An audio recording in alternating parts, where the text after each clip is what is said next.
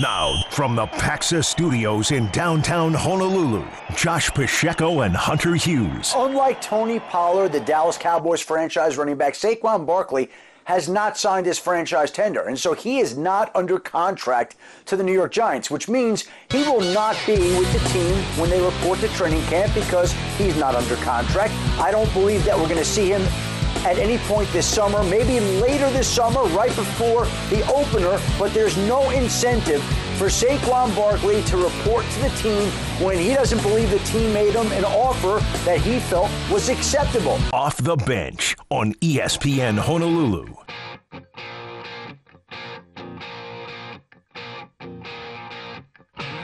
Oh, you know what this has turned into, Hunter Hughes? It has turned into the life of a running back.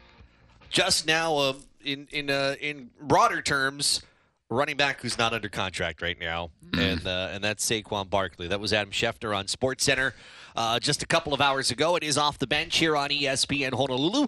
That's Hunter Hughes. I'm Josh Pacheco. Thanks so much for taking us along. Let's take this down a couple of layers because the franchise tag deadline was at 10 a.m. this morning, and several players, Saquon's not the only one, Josh Jacobs with the Las Vegas Raiders also did not sign his franchise tag, so he not under contract, and we'll see what happens with him as we get close to the regular season. But this one seems like it hurts a little bit more. But who does it hurt for more?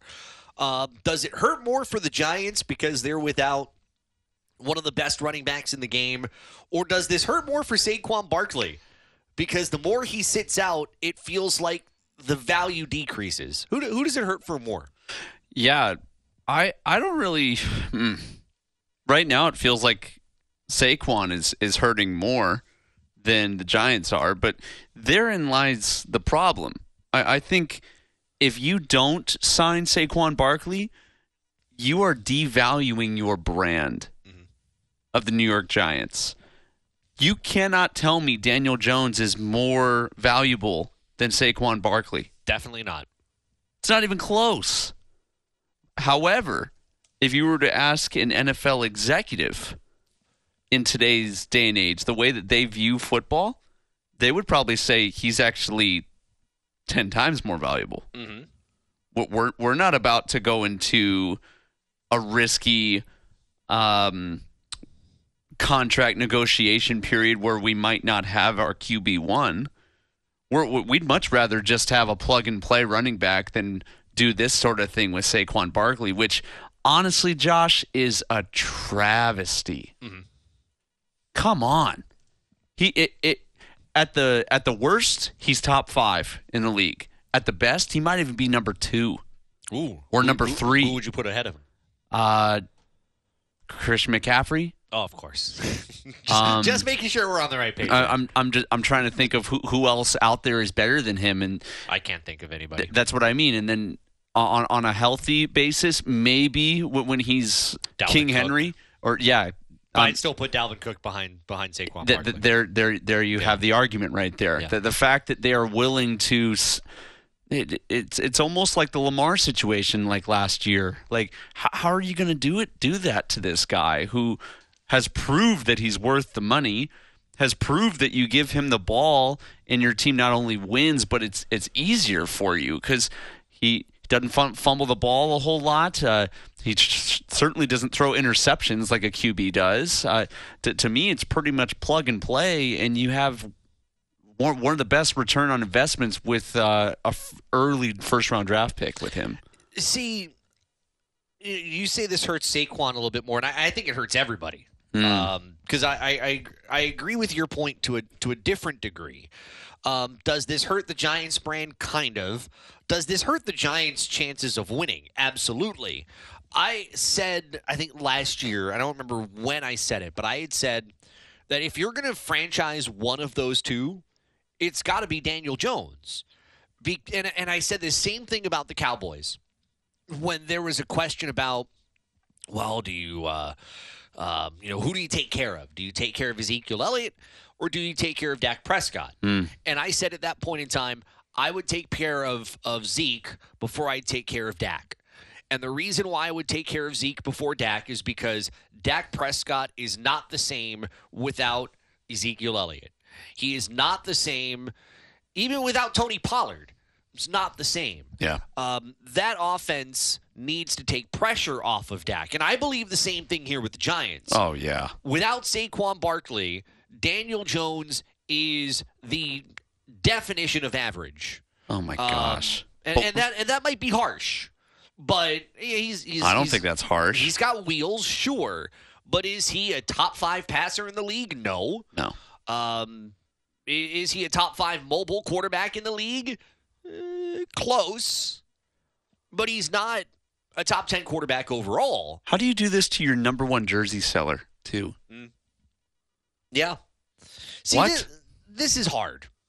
I get, and we'll touch on this in a little bit, because and I want to save it for the next segment, because it is the life and death of the running back position that is, ultimately now coming into play, because, we're talking about several running backs that have been franchise tagged and have decided not to sign their franchise tag and become free agents. Well, not free agents, but just to not have contracts and then either just kind of sit out or wait to come to an agreement. But sometimes I think teams, when they do this, they think less about the long-term result. And I think they think, more about the short-term side of it. The short-term being, okay, we're going to pay a running back X amount, when realistically, our job is to win. And in New York, well, the Jets have owned the back pages because the Jets have just been awful. But it's not like the Giants haven't been there. And the Giants did win a playoff game last year, but it's not like the New York Football Giants have been great at football. I don't think you're great at football with Matt Breida as your RB1. No, you're at best number 2, and that's on a down year for the Cowboys. Mm-hmm. You're not hanging with the Eagles without Saquon Barkley. Right. And without Saquon Barkley, sorry, Dallas is going to eat you guys up. And Washington is knocking at your door as well. Yeah. Like, he is by far your stud. I don't understand this in the slightest. Remember we talked about, I think it was last week, when we were talking about teams to watch in the NFC East. That's right. Who we picked. It might have been a week and a half ago, and I said New York. I felt like with Saquon, they're a wild card team. I could have put them above Dallas with Saquon. That's right. They were knocking at the door last year. They were right up there, and their coach got Coach of the Year. Right. I don't see them. I think you're right. I think I would put Washington ahead of the New York Giants right now as this stands. I think I do think at some point Saquon Barkley will play, just like I think Tony Pollard's going to play. At some point Josh Jacobs is going to play. Like, all these guys at some point will realize, and this is the hard thing about the franchise tag, and one thing I think is detrimental to the system. It is, more often than not, it is catered to the team and not to the player. The team now holds all the power. I mean, Saquon Barkley could – he doesn't have to go to OTAs. No. And he's not going to get punished for it. And honestly, I wouldn't. Mm-hmm. If I'm him, why would I do that? Yeah. If the team's doing that. The other thing to me, Josh, I'm a little unfamiliar with the calendar when it comes to the NFL. What were they doing all summer? I think proving that it wasn't important. But they did offer him something last November. They wanted to give him the franchise tag, right, for 1 year. Well, no. In November, they offered an actual contract, and I think he said no to it. Okay. And then there was another one, I think, recently, and I think he felt like that wasn't good enough either. And look, I don't have a problem with players who believe that if a contract does not meet your value, and if you say no to it when there is the ability to say no, then I have zero problem with that. Yeah. But the only thing that the player has any leverage of is how long he can sit out without getting fined, and that's OTAs. I mean, once you get to games, you start getting fined for missing game checks. Which, by the way, if technically these guys don't have contracts, how can you find them? I don't. That's a great question. I mean, if I don't have a contract, how am I still an employee? I mean, their rights do, go to the team still, but can you really charge a game check? And that's what I mean, is the franchise tag was created to protect the team, but not necessarily protect the player. And that's why you see instances where these players say, well, no, a deal that maxes out at $14 million per season, no, that's not good enough. And that's what was offered to him earlier the year. And according to Jordan Renan, ESPN's Giants writer, he says the sticking point was guaranteed money and structure, and it never got close. I don't blame him. But again, to the point of leverage, if you're Saquon Barkley and you start missing games, it comes back on you in a way, right? In the same way that that negative flack fell on Lamar Jackson towards the end of the year. Mm-hmm. People wondering just how hurt he was and question his loyalty and all that kind of stuff. See, I don't think it's that, though. I think when you're behind, I mean, sure, you might be working out on your own, but okay, let's say you come to an agreement after the week 1 game is done. Well, how long is it going to take for you to be ready in game shape? Are you going to miss game 2? Because you're not ready, you're going to have limited carries. Is your best bet in week 3? Like if you're not you can work out on your own, but it's not the same. I think game shape is one thing. Mm-hmm. Chemistry with the team is something different. Yes. So, I think he could be game ready shape tomorrow. Okay. I think at that level, everybody's a professional. They handle their business whenever they leave. They eat the right things. Like you're expected to hold to a certain standard because you're an NFL running back. I don't have any worry about him there. He's been a specimen since before he went to Penn State. The side that you need to be around for are the meetings, are the communications with Daniel Jones, with the OC, with your running backs coach. That's the kind of stuff that when you do sit out and you're not a part of, it's tough to be on page with what's going on.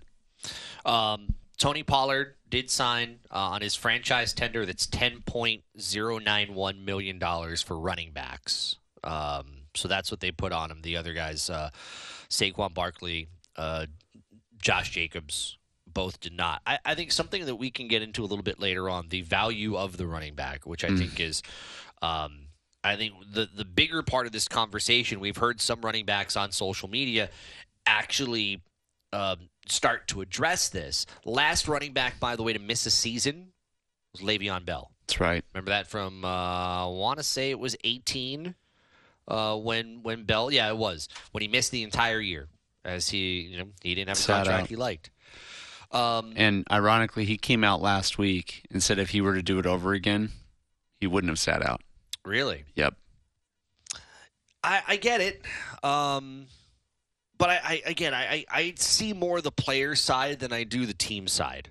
And that's the hard thing about these franchise tags. I think it is so one-sided, but we know the league does want to cater more to its owners than and its teams rather than their players. I mean, there's anything the league is consistent on, it's that. Yes. We'll talk about the fate of the running back position, how this kind of leads into that. That's coming up. It is Off the Bench. Hunter and Josh starting your week here on ESPN Honolulu.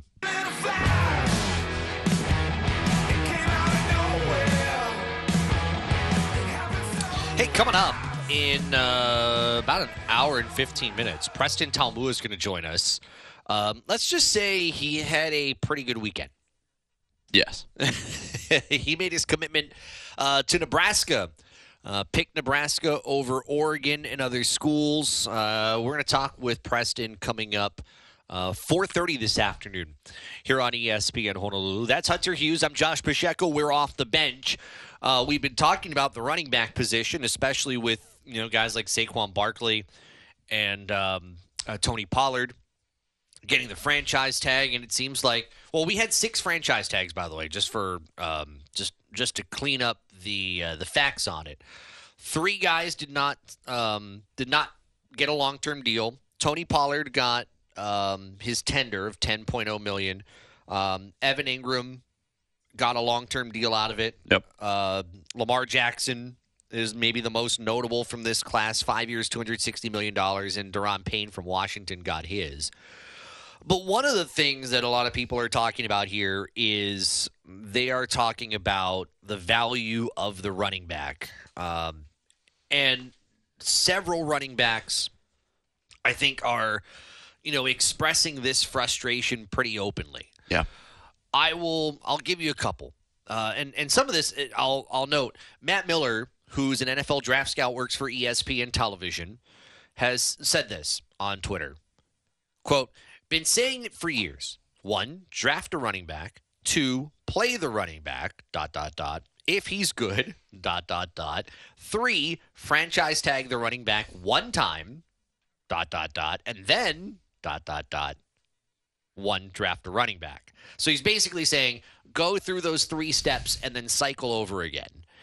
And some running backs seeing that disagree. Austin Eckler. And I quote, this is the kind of trash that has artificially devalued one of the most important positions in the game. Everyone knows it's tough to win without a top running back, and yet they act like we are discardable widgets. I support any running back doing whatever it takes to get his bag. The other notable one is one of the best to do it in this league, and that's Derrick Henry. That's right. And I realize now I left Derrick Henry out of my top 2. I guess who did I say was? Let me rearrange. Okay. Let me rearrange my rankings. Yep. How did I leave out Derrick Henry? Shame on me. Christian McCaffrey, Derrick Henry, Saquon Barkley. Yep. I think that's fair. Hate mail later. I get it. Derrick Henry said, and I quote, at this point, just take the running back position out of the game then. The ones that want to be great and work as hard as they can to give their all to an organization just seems like it doesn't even matter. I'm with every running back that's fighting to get what they deserve. You hear that, and you think what? I feel for these guys. I really do. Derrick Henry speaking out. Derrick Henry, I'm just thinking right now, he's the last running back to have won the Heisman. That's right. And we're going on 7 years. Oh, wow. Think about that. We're touching on a shift in the game right now, where it was almost every other year you could go QB running back, and now, the NFL is shifting its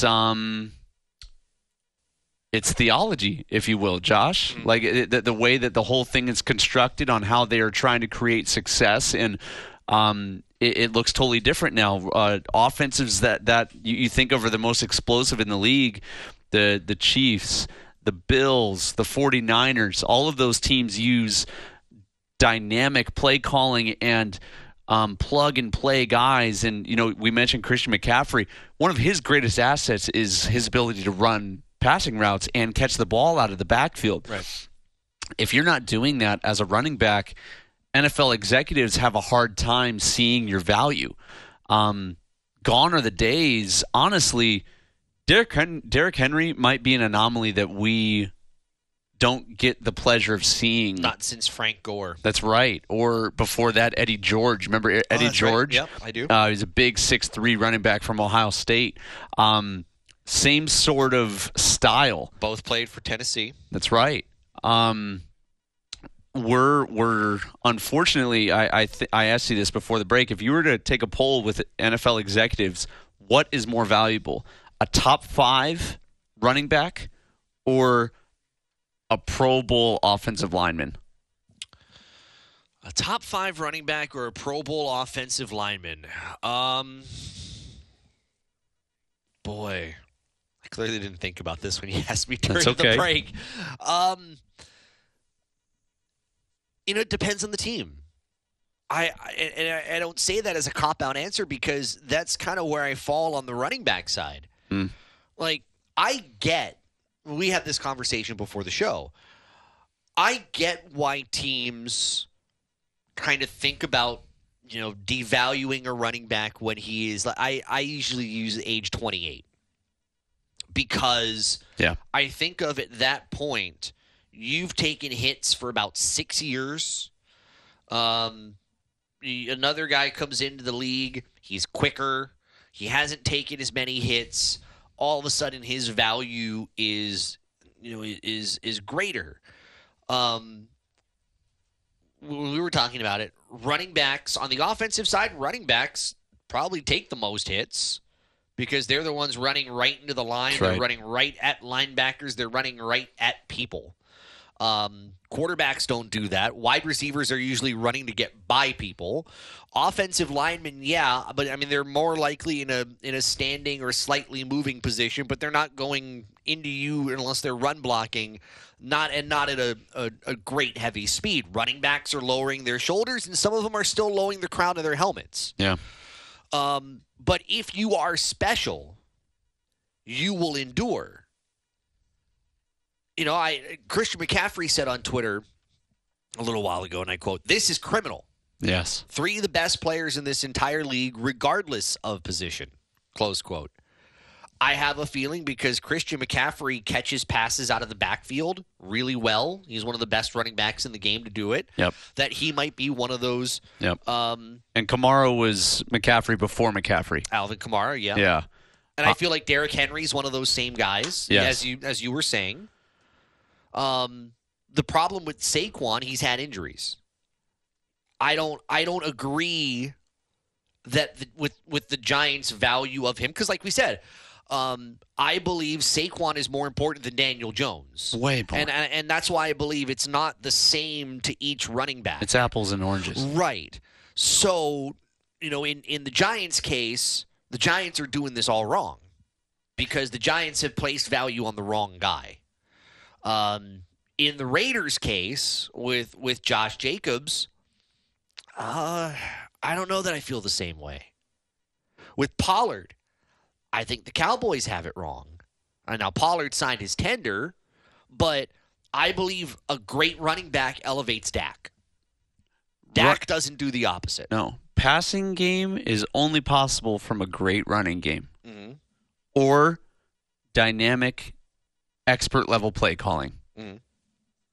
That can throw different things at you and catch you off balance.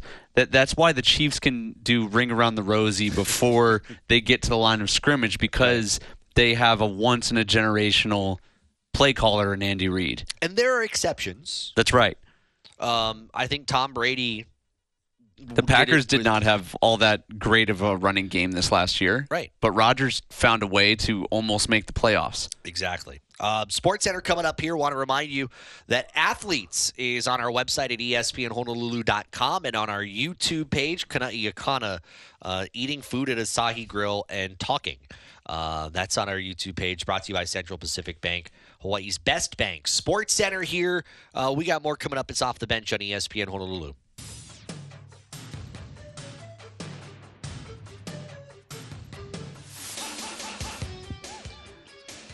Texter from the 627 via our Zephyr Insurance text line. Please explain more details on Josh Jacobs and the Raiders. Well, it's pretty simple.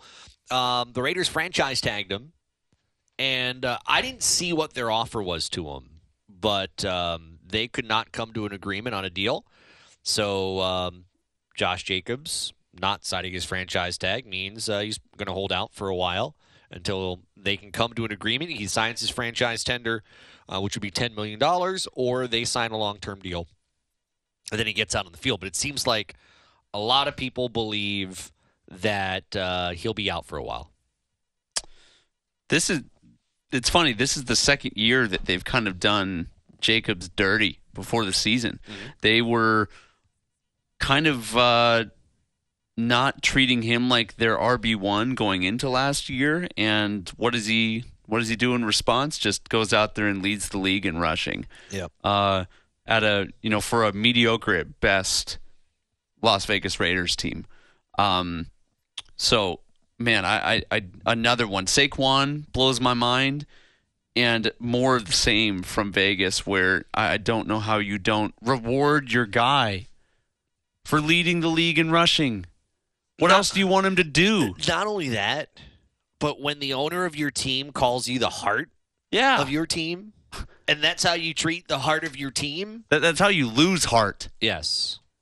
How do you feel like that team wants you or appreciates what you've done for them? Right. It's not a good message. And it wasn't like that passing attack created space for that running game. Right. It was more literally on the back of 26 or 28, I should say. Yeah. Yeah. Unbelievable. That's where it gets hard. Like if I were Josh Jacobs, like I wouldn't want to play for the Raiders again. Me neither. You don't go from calling me the heart of our team to that only goes as far as you're willing to like take care of me. To 4 months later, really not, as you said, taking care of him. Yeah. I don't see anything in which they actually offered him something, though, and I think that's probably even worse than Saquon's situation. The Giants haphazardly offered him something. I say haphazardly because whether you want to think it was serious or not, it wasn't probably. It is Off the Bench here on ESPN Honolulu. Our Zephyr Insurance text lines at 808-296-1420. One more, by the way. I think this is from Sean, and I had this on the back burner earlier. Sean says, since running backs not being valued, do you think running backs could start to put a stipulation in their contracts to limit number of carries per season to prolong their careers so they're not run to the ground in their first 4 years of their career? For example, $4 million a season for 160 carries max. That's from Sean. Wow. I don't know. I like the thought. I don't know if players are necessarily, if they have enough weight to negotiate that. Mm-hmm. It's almost like a pitcher saying, I can only throw, 15,000 pitches over a season. It's, and by the way, I haven't done that math. That might be way off.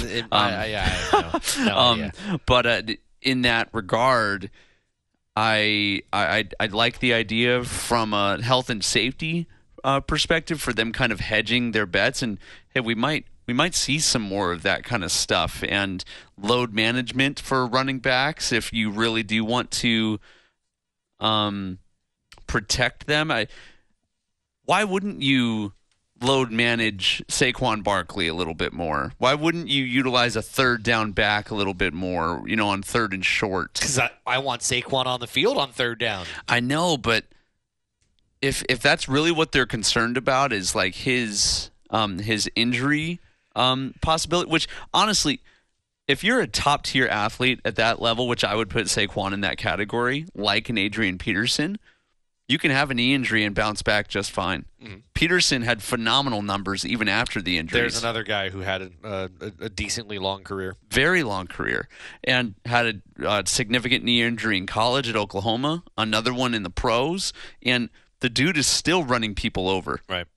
So I think there's levels to this, and for man, it just shows that no one is safe. Yeah. And by the way, I should be clear. Anybody being franchised, they cannot get a long-term deal after this season is over. So if Saquon wants to come back, Josh Jacobs wants to come back, they'll have to play at that franchise number, which to me, to be honest, if I see that number of $10 million and I'm Saquon, I'm like, you know what? This only makes sense if I'm starting to play in week 9. If I think I'm worth $20 million, why should I show up until week 9? Where I can play half the season, probably worth my value. Same thing with Jacobs. Why not? Yeah. What do you have to lose? You've just saved your body half a year. And if you think you can get in game shape quickly, as you were mentioning, then what's the harm?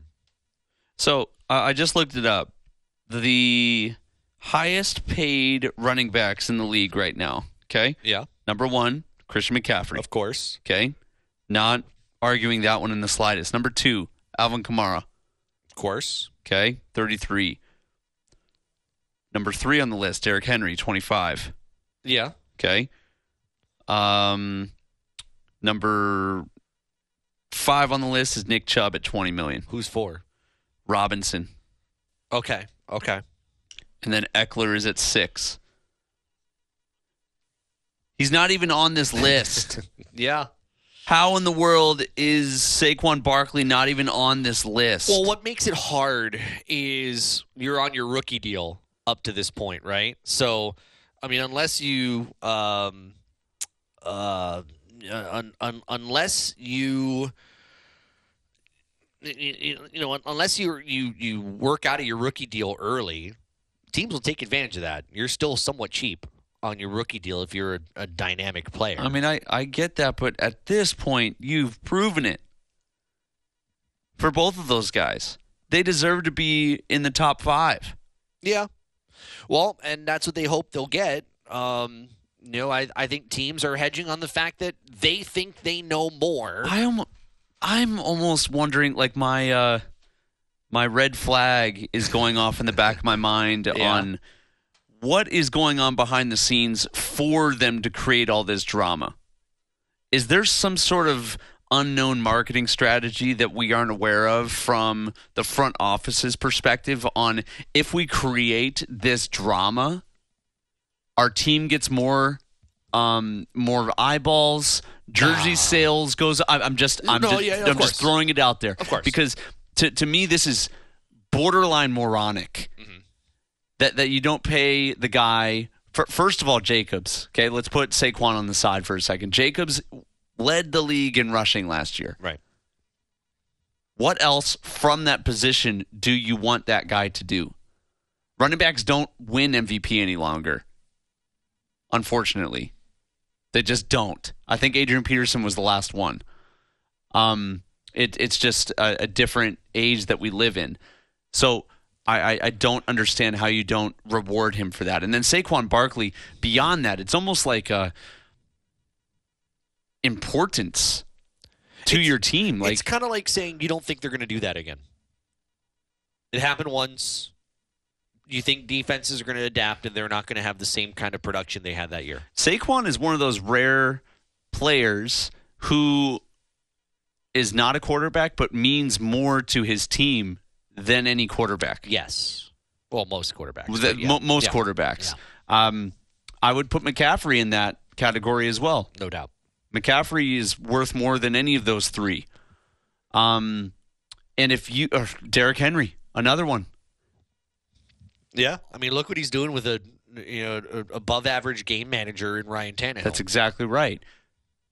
Those the only comparison that we have there that Saquon is excluded from is the fact that he's not getting paid. Yeah. That's nuts to me. I go back to something I said earlier. I wonder if part of the concern is whether he can stay healthy for 17 games. Because he's been hurt before, and if that is a concern, I personally wouldn't think this way, but if that is a concern, then I kind of get it. I wouldn't think this way with Saquon because I think he's a generational talent. Yep. But I can see teams looking at return on investment if they don't think that he can play a full 17. I don't know that I feel the same way about Josh Jacobs. Pollard ended up signing his franchise tag. I do have that concern with Pollard. But he managed to hold on to a job and watch Ezekiel Elliott leave. So you take that for what it is. This one from Keanu. Instead of stipulations on the number of carries and touches, I think running backs may put incentives for the number of touches they receive. Example, Aaron Jones had 219 carries and 69 catches, 288 touches. Running backs get a salary, then an extra bonus for every touch over 200 or 250 yards. Man, how long was Keanu on the good old Google to get all those numbers? I appreciate the research. Me too. That's why we have the smartest listeners in radio. I'm sure these football contracts are built in with those sort of stipulations. For those that don't know, football money is not guaranteed. No. It's not even close. And so usually like only about half of their contracts are guaranteed, and then everything's built into what else they do. And so to kind of hedge their career a little bit, I kind of like that idea. Anything over a certain amount, I would like to be compensated for it because you're literally riding my back as a team. The team is riding my back right now with each subsequent carry. You don't think that creates Slippery. A slipper. The L just wouldn't slip out of my tongue. You don't think that would create a slippery slope? Like if you're a wide receiver, all right, you're going to pay me this much, fine. But if I get over 100 catches, then you need to pay me X amount per catch. I think if you're a quarterback, okay, if I throw the ball more than 500 times, then you're going to have to pay me X amount. Like, how much are you going to have to do that? And then how is that, if you don't want to pay these bonuses, how is that going to impact your ability to compete? I don't know. I mean, they rolled Gronk out there in his last season and threw him back-to-back hitch routes just so that he could get his catching bonus for the end of the year. If the NFL is going to be penny pinching, you are our employee. Mm-hmm. If they're going to take that route, and I feel like they are right now with the way that they're treating running backs across the league, then I don't have any problem with that from a player's perspective. Right. If they're going to play that, I'm going to play it too. Yeah, it's a business. It is, and that's the other part that you juggle here. It's a business, and I try to see both ends of it, but I also struggle to see business sense in losing. You know what I mean? Which I almost wonder, now that we're talking about this, take Josh Jacobs, for instance. I'm sure there was an incentive built in for him leading the league in rushing last year. There better have been. I don't know if there was. A lot of times we can see those. They put those incentives down in contracts. A lot of times we find out about it. He had a 4-year, $11.9 million contract. I don't see anything about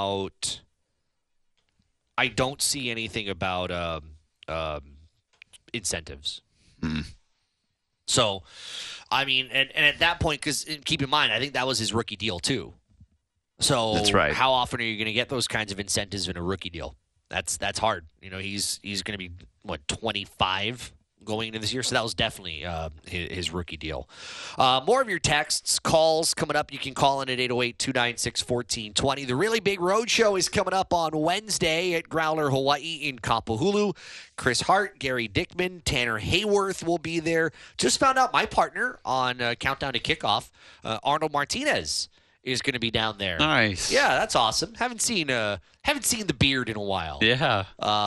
We got a lot of other guests that will be down there. Of course, happy hour from 3:30 to 6:30. About 100 beers on tap. So make sure you check it out. Growler, Hawaii. It's the Really Big Road Show, Wednesday, 5 to 7, here on ESPN Honolulu.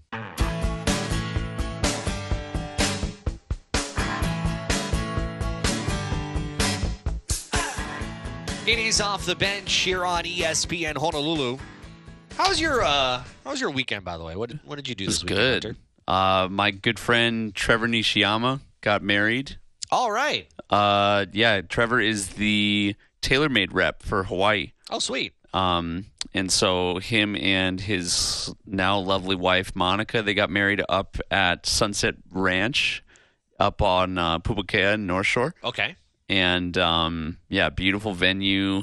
And they had another friend of ours, Roman De Peralta or Chloe Kai. That's right. He played their wedding, so it was a good time. Nice. Mm-hmm. How about you?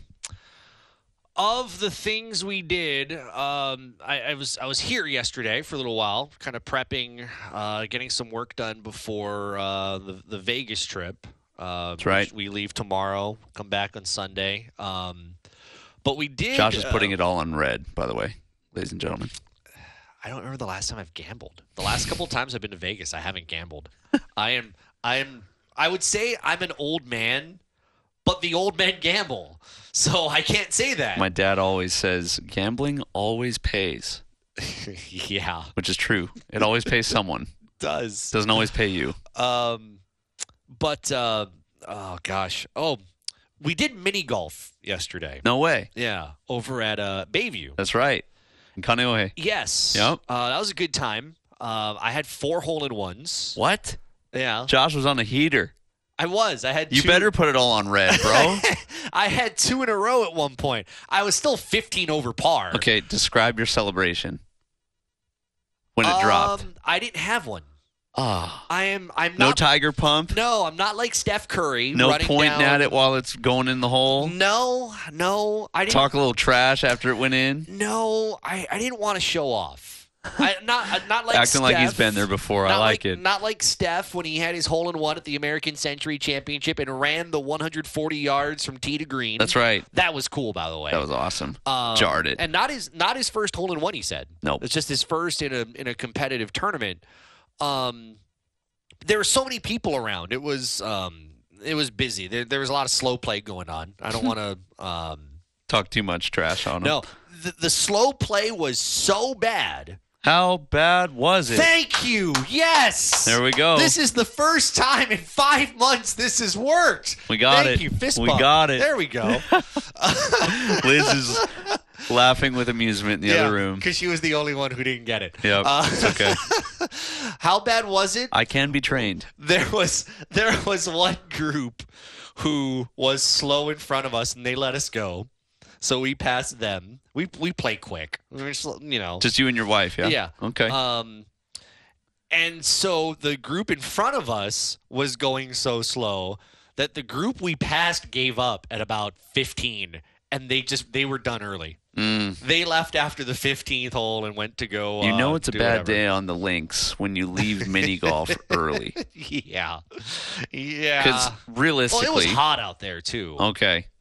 Well, it's okay. So you went like midday kind of thing? I think we went at like 2:00. All right. It's not quite over the coal hours yet? No. All right. There was a breeze at one point, but it was mostly a warm day. But yeah, no, myself, because there were lots of kids, and it was busy. So yeah, I wasn't gonna be the guy to do the celebration. I would just had a little bit of a smile. that was it. Act like you've been there before, even though I haven't. Sure. All that good stuff. There is one thing I gotta say though, being there was a birthday party there, and it seemed like it was one of those kids' birthdays parties. Yep.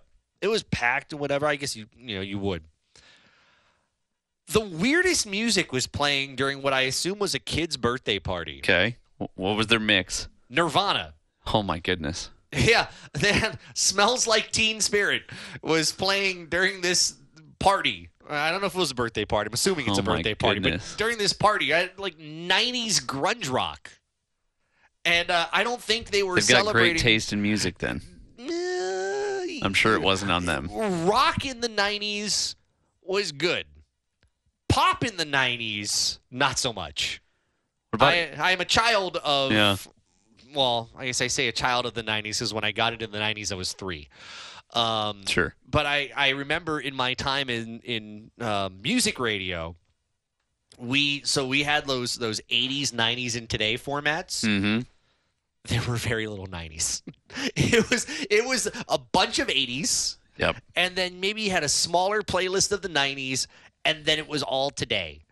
And, that was like hot AC, so you wouldn't have like the Nirvanas and stuff, but you had sure, Semisonics Closing Time. If there were 90s ones too, it's from artists that made their names in the 70s and 80s. Yeah, New Radicals. Like Van Halen had a couple of good songs that came out in the 90s, or Michael Jackson had some that came out in the 90s. Yeah, that's right. But it's like, this is grunge rock, and I got no complaints. Yeah. I'm loving it. But it just seemed weird. I couldn't understand it. Mm-hmm. But it was good. I enjoyed that. That was the weekend. Oh, and then the new Target opened up at Windward Mall. Big news. Yes. Anything like that happens out here, it's a big news for Hawaii. Yeah. What do we have now? 5? And then they're going to have one at International Marketplace in the next couple of years if you want to. Which is wild because for the longest time there was only one on the island. Right. The one over in Wanalua. Oh, that's right. It was the only one. That's the Salt Lake one. The Salt Lake one, yeah. That's right. Yeah, they're growing. They are growing. It's not like, coming from the Big Island, when you have one of something, it's Costco. And you drive from East Hawaii to West Hawaii to go to Costco. In Kona? Yeah. Wow. Yeah. And then pray that people don't shop at the knockoff Cost You Less. So, like, what about if you get cold stuff? Do you bring a cooler to keep it cool? Yeah. Wow. Yep. Or That's crazy. Yeah, or you're cranking up the AC because you're driving right back to Hilo. And praying the AC, the ice cream makes it. Pretty much. Yeah. No, most likely the cooler. Sports Center on the way. I think we got to look at traffic coming up on the other side as well before we get more into grunge rock. Yeah. It is Off the Bench here on ESPN Honolulu.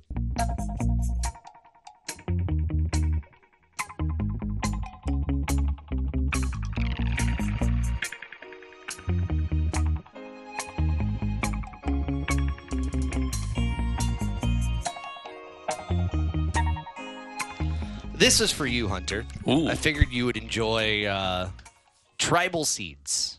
Yeah. Not something I would say I listen to. Little Rastafari for your Monday. I figured that was up your alley, that you'd enjoy that. Not a real big Rasta guy, but I mean, okay. I'm a fan of vibes. Okay, then I figured that. Yeah, there we go. It is Off the Bench here on ESPN Honolulu. That is Hunter Hughes, a fan of vibes. Fan of vibes.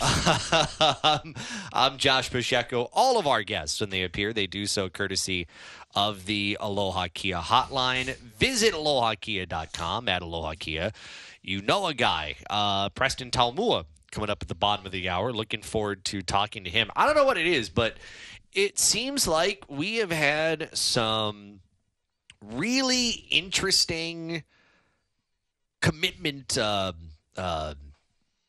announcements. Yeah. You had the spear of the Hawaii guy in one of the announcements. You had one guy who had a thing at the Republic over the weekend. It's been kind of an elaborate thing. The boat charade from last week. The spear of the Hawaii guy. Sorry, yeah. That's what you mean, the spear of the Hawaii guy. No, yeah. I mean, I could see why I didn't make it sound so cool. No. Totally get it. I mean, he got speared into the water. Poor guy. Yeah. In any case, yeah, it's been quite eventful, no doubt. But it's kind of cool to see kids have their power and have fun with it, not just do the whole standard hat thing. Yeah. And those just seem to not only be overdone, but the wheels are kind of falling off that model. Mm-hmm. It was like a year or two ago, big-time recruit, had like Alabama, had Tennessee, had Florida, and the minute that he chose, I think he went with Florida, and his mom got up and walked right off the stage. Oh, that's right. Yeah. She was not happy. Yeah. Sorry, Mom. This one's not about you this time. Man. Yeah, it's the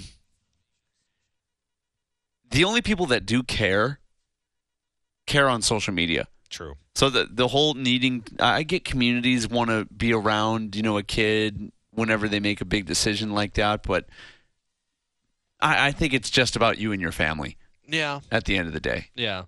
I mean, now it's all attention.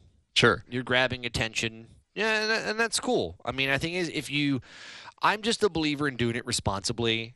And I think a lot of people are. I don't see crazy stuff happening nowadays. So I'm cool with it. So yeah, we'll talk with Preston about that coming up at the bottom of the hour.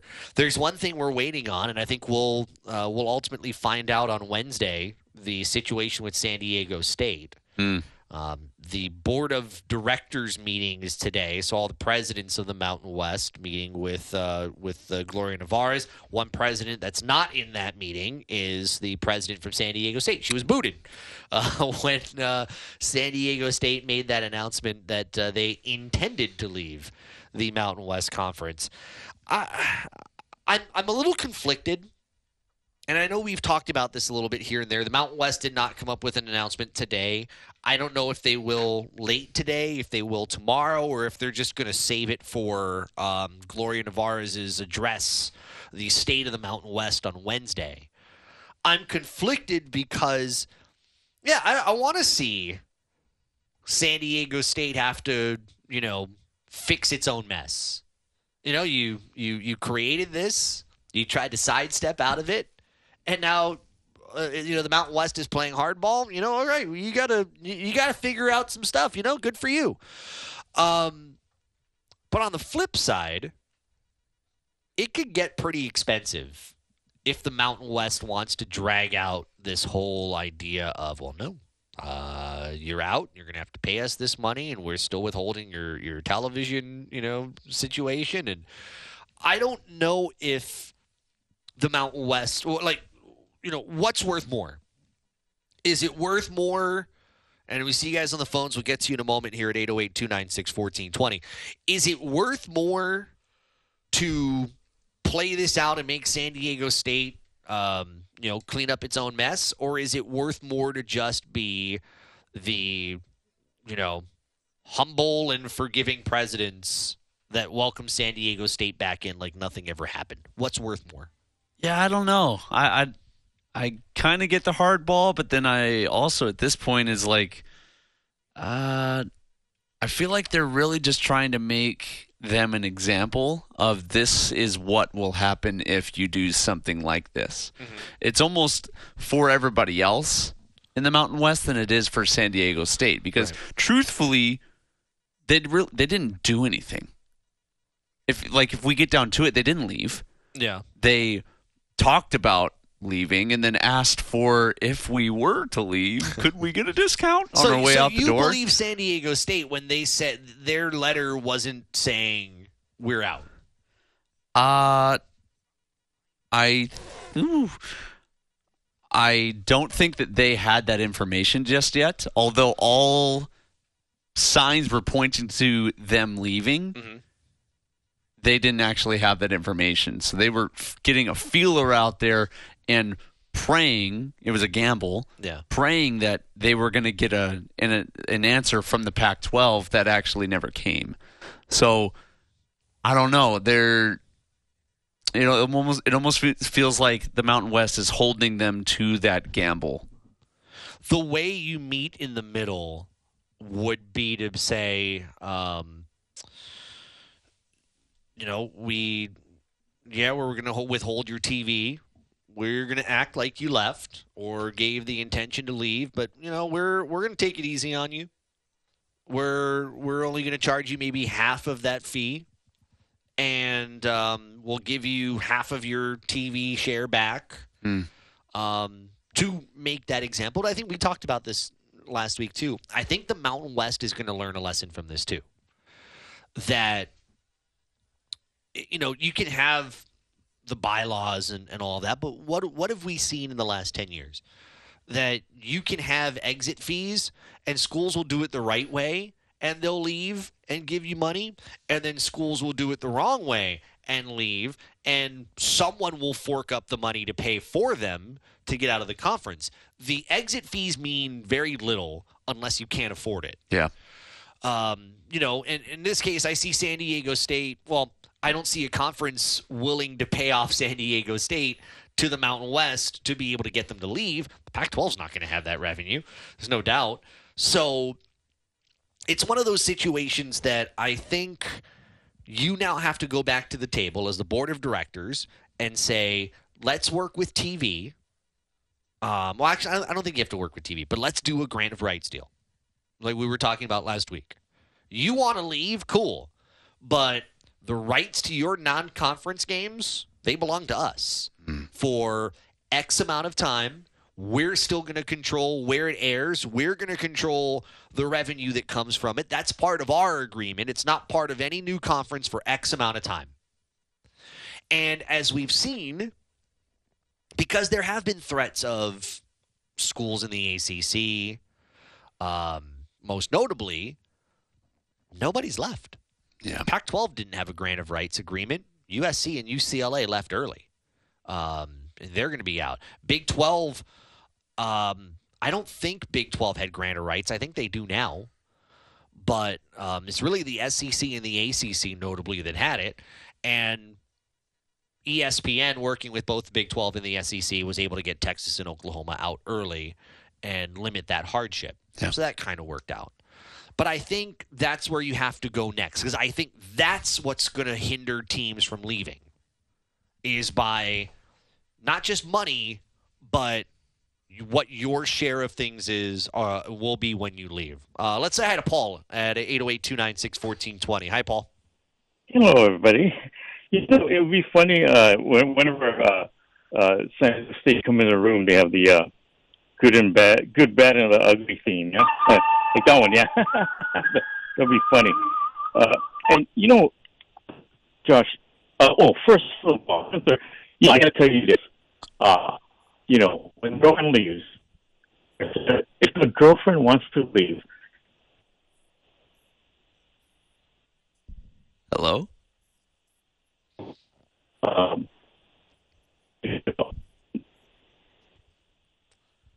Thanks, Paul. This is Paul. Your connection is just as good as Elon Musk's Starlink. First off, holy smokes!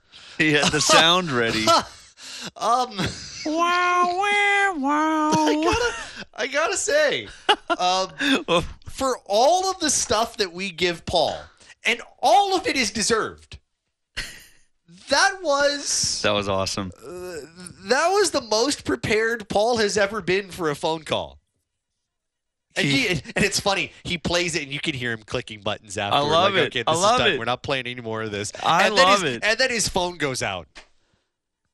Man, I got my best stuff in here. Now everything else doesn't matter. So if my phone goes to bleep, oh well, I got everything in. I will give that one a 9 out of 10, even with the phone cutting out. Man. Because he had a sound ready. He not only had the sound ready, he had the build up to play the sound. He did. He had a full-on beginning part of the story to land us on the sound and then carried right on with whatever he wanted to talk about. Paul, that was impressive. I'm sorry. I'm not giving him a 9 out of 10. I can't. Hey, for originality, we have to tip our cap. Yeah. I haven't gotten anything like that before on the whole time we've done this show. I'm going to do I'm going to do the figure skating judge here. Yeah, where Josh is the Russian judge. You score for technical. You score for the technical, and you score for like the creativity. Execution. The technical stuff. I mean, the execution. I mean, yeah, I will give a 5 out of 5 on the execution. That was great. The technical side, unfortunately, once that phone went out, the technical side became a 2. So hate to see it. 7, yeah, you do.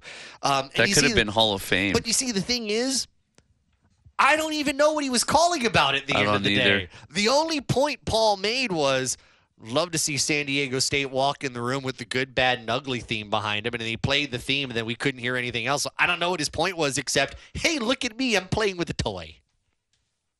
That's it. I'm a fan. That was awesome. That's there. You know what? I'll give a half point more because he didn't sing.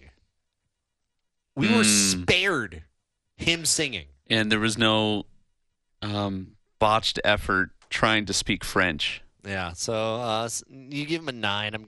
I'm the tough guy. I realize it. Just compared to the other calls, that was the best one so far. No one can make me happy. I am an old man. I am the guy who frowns on the couch when someone gets when someone's watching when I'm watching Wheel of Fortune and someone gets it wrong, and then I say, "You fool!" You fool. And get it wrong. Yeah, that's me. Sorry, I confused Wheel of Fortune with Hollywood Squares. Couldn't help it. See, Paul just sidetracked the whole bleeping thing. Traffic here. It's off the bench, ESPN Honolulu. Preston Taumua coming up in about 11 minutes here on Off the Bench. This is ESPN Honolulu. Jerry's out in Kahala. Jerry, what's up? Guys, enjoy your program as always. Thank you. I have sort of an off-the-wall thought. It just hit me that, you know what the big story in sports, in my opinion, in broadcast sports has been over the last 30 days? What is it? It's ESPN letting go of all that top-notch talent.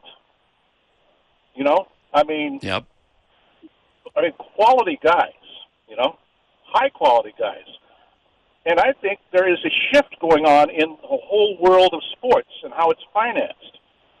And I think, with all due respect to ESPN, it's a great network. I've been following it from the start. Sports broadcasting has to reinvent itself. And that last caller who provided the sound effect for your call, that was pretty funny. I laughed with you guys too. But it's the digital age. Everybody at home with a cell phone is a broadcast station. We have to redefine what a television station or radio station or a media station looks like. And I think eventually it's going to go to totally interactive so that the sports broadcasters are basically going to host all of us calling the game. And it's going to be very creative. It's not going to be the old traditional, we have a broadcaster, we have an announcer, and we line up the staff like that, and advertisers, and that's it. I think the networks are basically going out of style and will be replaced by programs like you guys. You guys are actually on the edge of innovation. I don't know if you can see that right now, but you guys could actually be as dominant as ESPN is now, and ESPN is losing dominance. Now, I love ESPN, but if they don't reinvent themselves, they're going to go the way of the Etzel. Yeah. High-reach people in a network, and we all are on the network creating continuously. It's interesting. Jerry, thank you for the call. Thanks for the kind call, Jerry. words. I hope the bosses heard that. I know. By the way, we are an affiliate, but we are not owned by ESPN or Disney. So I want to make that clear as we go through it. What has hurt? See, this is funny because I was just sharing with Hunter during the break. Peacock, which is run by NBC Universal, they've got all these sports rights now, and the problem is streaming's not making money, and so they're raising the price of Peacock $1 to $2 more here pretty soon. Dang. WWE Network, Big Ten games now, exclusive NFL playoff game, and an exclusive NFL regular season game. There's so much there, so they're going to be raising their prices. Disney Plus, the Hulu bundle, raise their price, so on and so forth. There are two big problems. I think Jerry's somewhat right on one of them. One of the problems is the cost of doing games is not going to get cheaper. Mm. And as leagues have popularity, as college conferences gain popularity, their rights only go up. The rarities are the Pac-12 when your rights go down. But that's because the Pac-12 doesn't have the household name anymore with the USC and UCLA once they leave. It costs more, and because it costs more, you have to figure out is it worth it to spend the money in gaining rights here when at some point you're going to have to pay for it in talent, and then cord cutting's happening, cable, satellite, etc., and the streaming business isn't working as well as you'd like. You put all that together, and it's a no-win recipe. I don't think it's as much as of ESPN and it's having to reinvent itself, because ESPN started the reinvention of sports networks when they brought out First Take and other shows like that. That was the reinvention. Yeah. SportsCenter is less about highlights because you can get them anywhere. But now it's more of the First Take. Actually, no, I'm sorry. ESPN did, but it wasn't with First Take. It was with Around the Horn and Pardon the Interruption. And when those shows worked with newspaper guys of all people for PTI, with Tony and Mike, that they started to do that more around the clock. Then the radio shows started going on TV and so on. So I see what Jerry's saying. I don't think it's reinventing what ESPN is. They reinvented the sports network game. But I think it's going to be about moving forward. how you manage costs. Traffic here, Preston Taumua on the other side. You're listening to Off the Bench on ESPN Honolulu.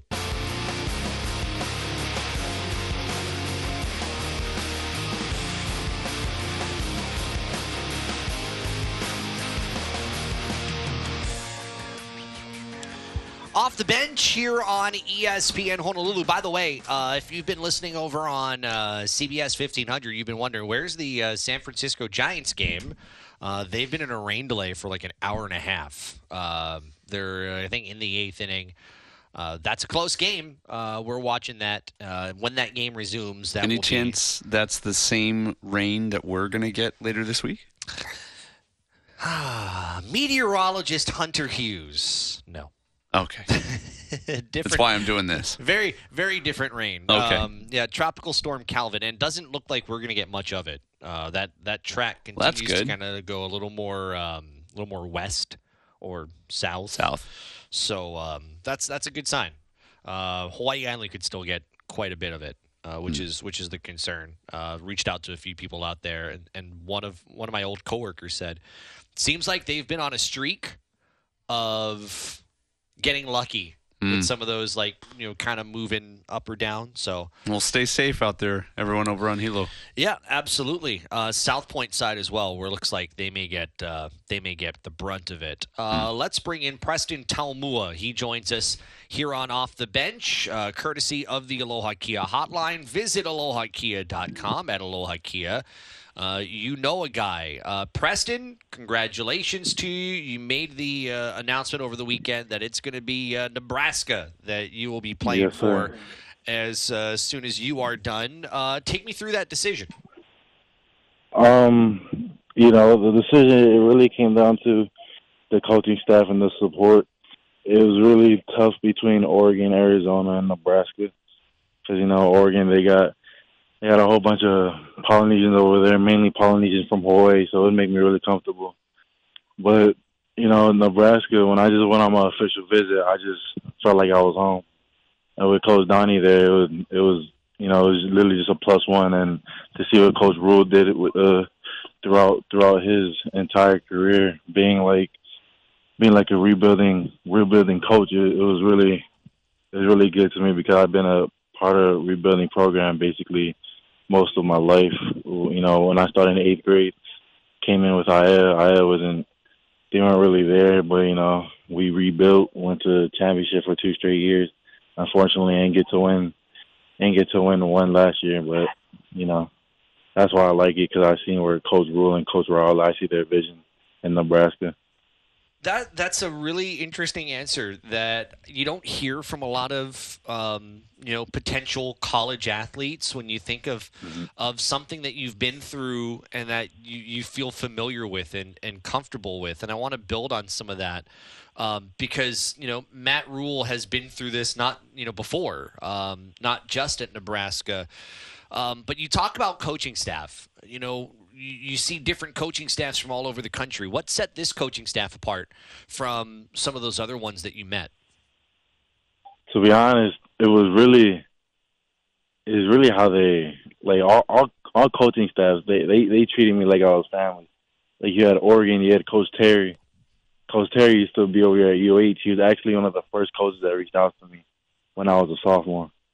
So that's something that was leading up to Oregon. I was planning on going to Oregon, but then once I hit my Nebraska OV, the coaching staff over there was just relentless.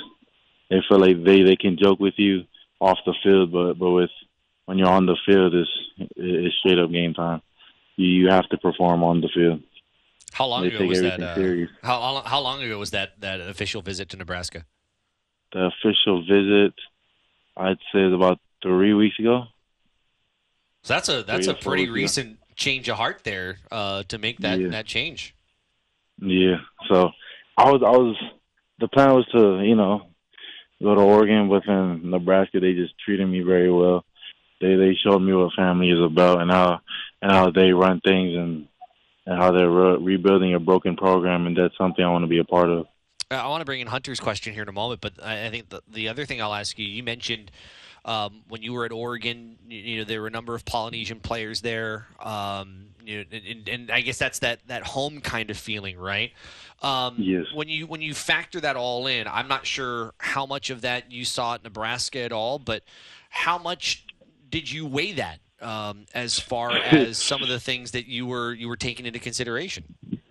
To be honest, the Polys in Oregon is very respectful. They're good people to be around. You see, once you go to Oregon, there's a lot. But once you go to Nebraska, I'm pretty sure I only counted 2 Polynesians on that team. So it was kind of a hard choice. I mean, it was the Poly part did play a part in my decision because I wanted to feel at home. But it mainly came down to the coaching staff and what they run. And that was Nebraska for the win. We're talking about Preston Taumua. He said Nebraska for the win. He's going to be a Cornhusker after he plays his final year of high school ball here in Hawaii. Preston joins us courtesy of the Aloha Kia Hotline. Prest, before anything else, man, I just kind of wanted to encourage you, man. When Manti went to Notre Dame, there were not a whole lot of other Polys over there, but in some ways he was able to showcase what he could do over there, and I feel like you could do the same thing over at Nebraska, bro. Yes, sir. Thank you. Absolutely. That's something I can see myself doing too. It's going to be a culture shock, but it's going to be a culture shock in a good way, though. And kind of along those lines, I've got a question. There's a point to it. If you had the choice between all-you-could-eat sushi and all-you-could-eat steak, which one are you choosing? I'm choosing steak any day. There it is. Because if you're going to Nebraska, bro, that's good steak country, my friend. There's not a lot of sushi up there, bro. I'm happy for you. Yes, sir. Thank you. Absolutely. Why can't you have both? Well, there is not good sushi in Nebraska, my friend. There's a backstory to sushi. I'm allergic to some sushi, but steak, not at all. Well, you can cook steak, so you can cook the scary right out of it, man. That's awesome. Yes, sir.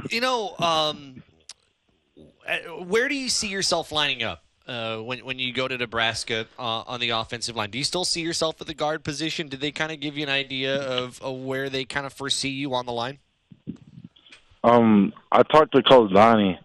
He said it really comes down to what I'm comfortable with, but as of right now, we're trying to learn all positions because we're getting ready for the next level. And when one man goes down, you have to bring in the next guy. So I'm probably trying to learn all positions, but for now, I'm just focused on guard and tackle. When in your life did you start seeing football as a vehicle to not only the path to the next level, but also a vehicle to education? It's a great opportunity. Nebraska is a good school, football program at the FBS, as you said. There's some rebuilding there. But at what point in your life did you see something like this as something that you could be a part of? I'd say 10th grade. 10th grade. I really see myself playing college in 10th grade. I wasn't really taking football that serious in the 8th and 9th grade. But then once I got to 10th grade, it opened my eyes because I got hurt. But I just needed something to lay back on, and that was football. Did someone say something to you? It was just a light bulb click? What was that? It was just, I'd say it was the progress that really stuck out to me, if I'm being honest. Mm-hmm. The progress just made me feel like I just had to keep going. Take me through, I guess my last question for you, take me through your goals here. I mean, your senior year, there's obviously an eye on the next level playing in Nebraska, but you've got a bunch of teammates that I know you care about here in the prep level. You've got some goals for the prep level. So take me through your goals here for your final prep season. So my goals, one of my goals is honestly to basically win a state title. That's what really we're focused on right now as a team, not only myself, but as a team. We're really focused on winning a state title and not just an OIA title. We're focused on winning it all. Prest, it's not a question on, all your social accounts, kind of the research we've done on you. You're obviously a big proponent of family, big proponent of faith, how important that is to you and your family. One really cool thing that I've observed with Coach Rule is he's kind of like that as well. He's a coach that cares about character, cares about faith. Yes, sir. And I really think, along those lines, this could be a really good thing for you, man. I just kind of want to encourage you as, a fellow player that went before you, man. We're all rooting for you out here in the 808. Thank you. Preston, take care, and we'll keep in touch as you continue on the journey, all right? Yes, sir. Thank you for having me. All right, thank you, Preston. Preston Taumua, class of 2024. You heard him. His eyes are on an OIA title, but also his eyes are on Nebraska. As he joined us, as all of our guests do, courtesy of the Aloha Kia hotline. Visit alohakia.com. At Aloha Kia, you know a guy. I loved a couple things that he said, Hunter, but I think the thing that I actually really liked the most is it's one thing to talk about comfort and just simply comfort in where you're going, but he mentioned the familiarity in a rebuild, and that he knows what it's like, and he believes in Matt Rule and knows it's a rebuild in Nebraska, and felt comfortable with that. And I don't know how many people truly take that into consideration. Yeah, that part is interesting. The other thing that I really picked up on was him not worrying about looking different or being different, being proud of the fact that his Polynesian culture will set him apart in Nebraska. Right. I have some familiarity with that, coming over here and being one of the few white guys in the locker room. Like that, it's not for everybody, and so I implore him in kind of that adventurous spirit a little bit. The other really cool thing, Nebraska loves their football. Mm-hmm. They are a rich fan base. That's why they don't love Scott Frost. That's exactly right. And even though he was, homegrown for them, kind of someone that they created, and then he stepped into those shoes, like they're used to winning. They have a long tradition. I just looked through his Instagram on his on his official visit to Nebraska. It talked about the 5-time national champions that they are, back in the OG days, of course. But they are a rich fan base that very much cares about the pigskin. So I'm really happy for this kid, and hopefully he stays healthy this year. By the way, and I should have mentioned it. It was on the tip of my tongue, and I just didn't mention it. He's transferring to Waipahu this year. He's been at IAEA previously. Waipahu, I mean, this is not a knock on IAEA by any stretch, but we're talking about now you're talking about two programs at the OIA Division I level that have been really good for different reasons. Waipahu, I think, of recently a great running attack. Yeah. Definitely a physical team. IAEA, I think of as a well-coached group. I've enjoyed seeing that program over the years. So, but I think Waipahu, I think there's the ability to be noticed, and and certainly a much more high leverage type of program. Yeah, I think at this point, the eyeballs are good, but for him, I think to get some work at all of the positions, not just what the team needs, I think would be really helpful. Some games at center, working on both sides of the ball at guard, getting comfortable pulling, and then, covering that blind side. Whenever I look at him, he strikes me as a tackle. Just right off the bat with that type of a body frame. But, who knows what they're going to do with him at the next level. I'm sure he still has some growing to do, both upward and outward. And so that's just what happens at that next level. They get you right. 6'4", 317. Jeez. Can't teach big. No, you can't. I've been learning for a long time. It doesn't seem to do anything. But I'm really happy for this kid. Yeah. And anytime people from Hawaii get that kind of national acclaim with a 4-star in front of their name, we're going to be watching. I think of that line from Star Wars, watching his career with great interest. Absolutely. Coming up, I can't help but notice what I've been seeing on this television screen in front of us. We're going to take a little bit of a side from where we were going to go. Summer League rings. Their trophy looks like an arm sleeve. It's off the bench. Traffic right here on ESPN Honolulu.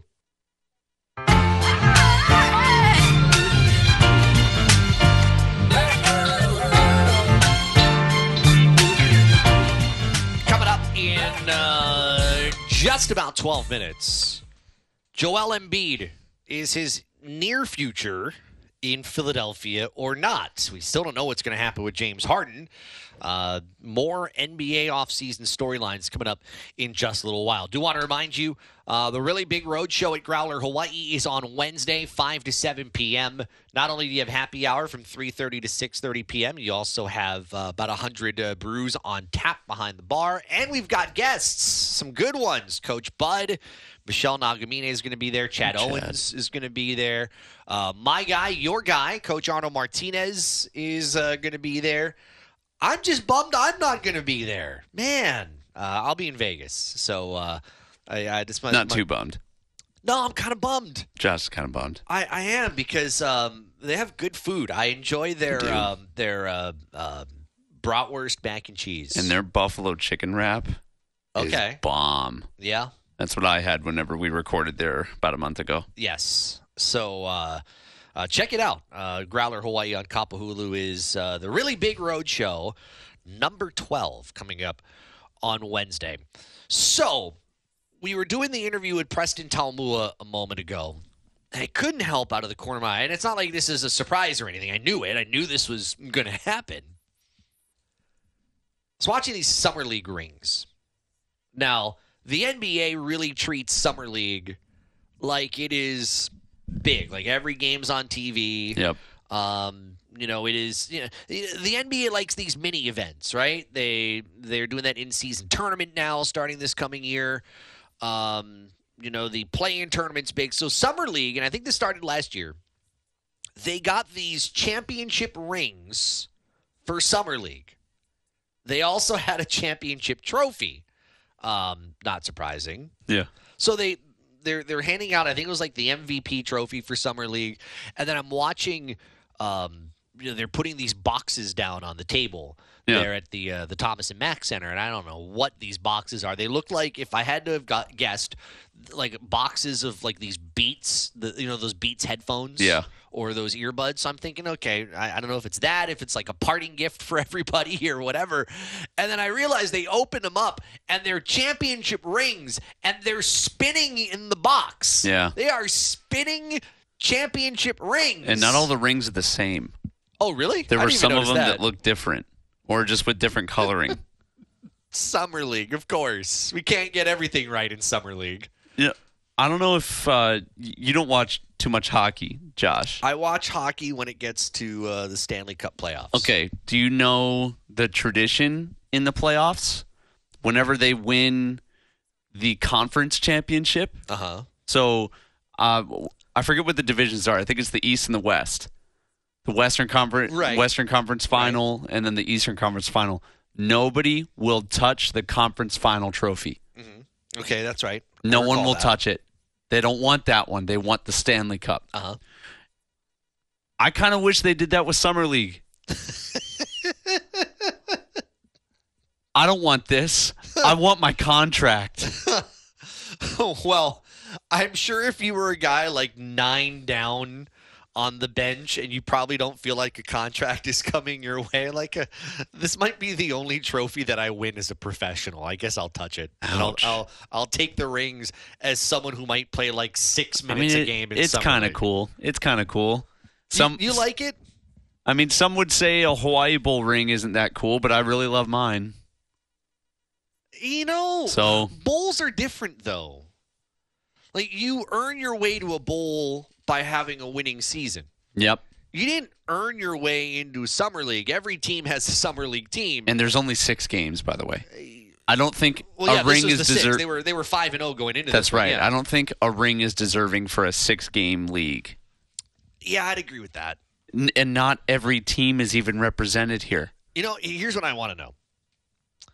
If you are a team that wins one of these Summer League trophies, and by the way, for anybody that cares, I don't think anybody does. I'm pretty sure it was the Houston Rockets that won Summer League. You're looking at me like, I don't know. No, it was the Cavs. Oh, okay. Come on, Josh. Can you tell I wasn't watching Summer League? Why would I watch a bunch of guys that I don't know? Kamaka Hepa's not playing in the game because New Orleans is done. Yeah. Kamaka actually had a good game, by the way. Last game he played, I think he scored 6 points. And, it was not bad. Good for him. Yeah, Cavs won 99-78 for those who were betting on Summer League. But, where do you put the trophy? Like, where does it go? Apparently you can put it on your arm.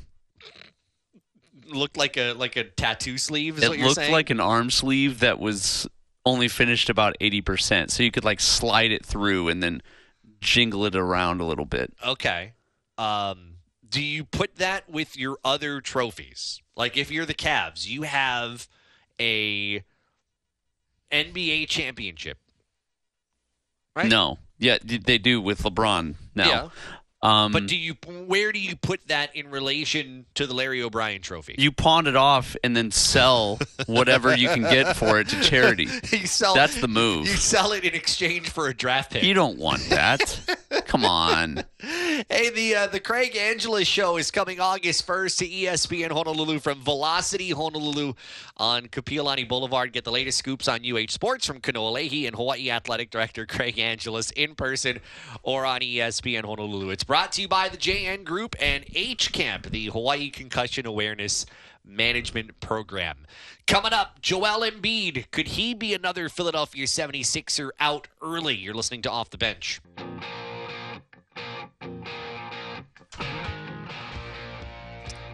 That noise, can't believe I called it that.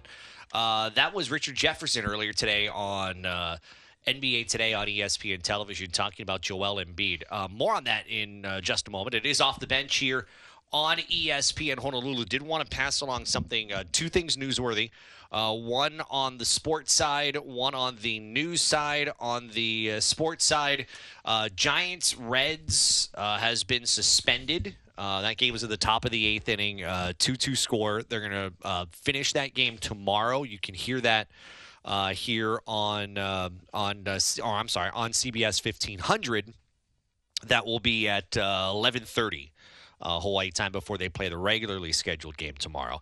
And then on the news side, this just came down. Tropical storm warning is now up for Hawaii Island as Calvin approaches. That usually is around like the 24-hour mark before you start to see some of those effects. Yeah. So that track is still taking it a little southward, but still some concern. I think they're saying 4 to 8 inches of rain potentially in the forecast still. Possible up to 10 for windward sides of Hawaii Island, but now a tropical storm warning is in effect. So that is some of the more newsworthy stuff. You heard Richard Jefferson talking about Joel Embiid, and the reason why Joel Embiid's name comes up is because Joel Embiid came up. He was at the Uninterrupted Sports Film Festival talking with Maverick Carter, and his goals for himself came up. And he said, and I quote, "I just want to win a championship, whatever it takes. I don't know where that's going to be, whether it's in Philly or anywhere else. I just want to have a chance to accomplish that. I want to see what it feels like to win that first one, and then you can think about the next one. It's not easy, but it takes more than 1 or 2, 3 guys. You've got to have good people around you and myself every single day. I work hard to be at that level so I can make it happen. So every single day, I'm working towards that." And then he later said, "I understand the business. It's fun. At the end of the day, I think of it like this. I'm extremely blessed." Close quote. So you hear that. What do you make of that? It sounds like the process is changing a little bit. Can no longer trust it? Yeah, I think the process might include leaving Philly, and I think he's comfortable with that. Now, when you say that, by the way, do you think leaving Philly is on his terms or on Philly's terms? Like, how do you read that? I think it's more connected to Philly. Okay. I don't think he wants to leave the 76ers, but there's a few looming questions right now. Is James Harden going to stay with the 76ers? Are they going to bring in another prolific scorer to kind of share the load? I don't know, but it does seem like his loyalty to the 76ers is waning a little bit right now. Especially, I don't think the timing is insignificant. Also, this is the year that he just won MVP. Yeah. Because he proved that he is one of the best players on the planet and voted that he is the best player on the planet this year. But it still wasn't enough. And when you look at what came out of the East, this would have been the year to try to make a go of it. It seems like loyalty is overrated. Sadly. Yeah, I mean, you look at all the people who have come and gone from their respective teams, and I'm not saying that it's wrong. I mean, hey, how many people stay at one job their entire life? I haven't had many jobs. This is like my second full-time job in my entire life. Not a lot of people can say that. Not a lot of people can say that they've worked at one place for the entirety of their adult lives. Yep. And that's not loyalty. That's, trying to put food on the table. That's trying to follow your goals, your path, your career.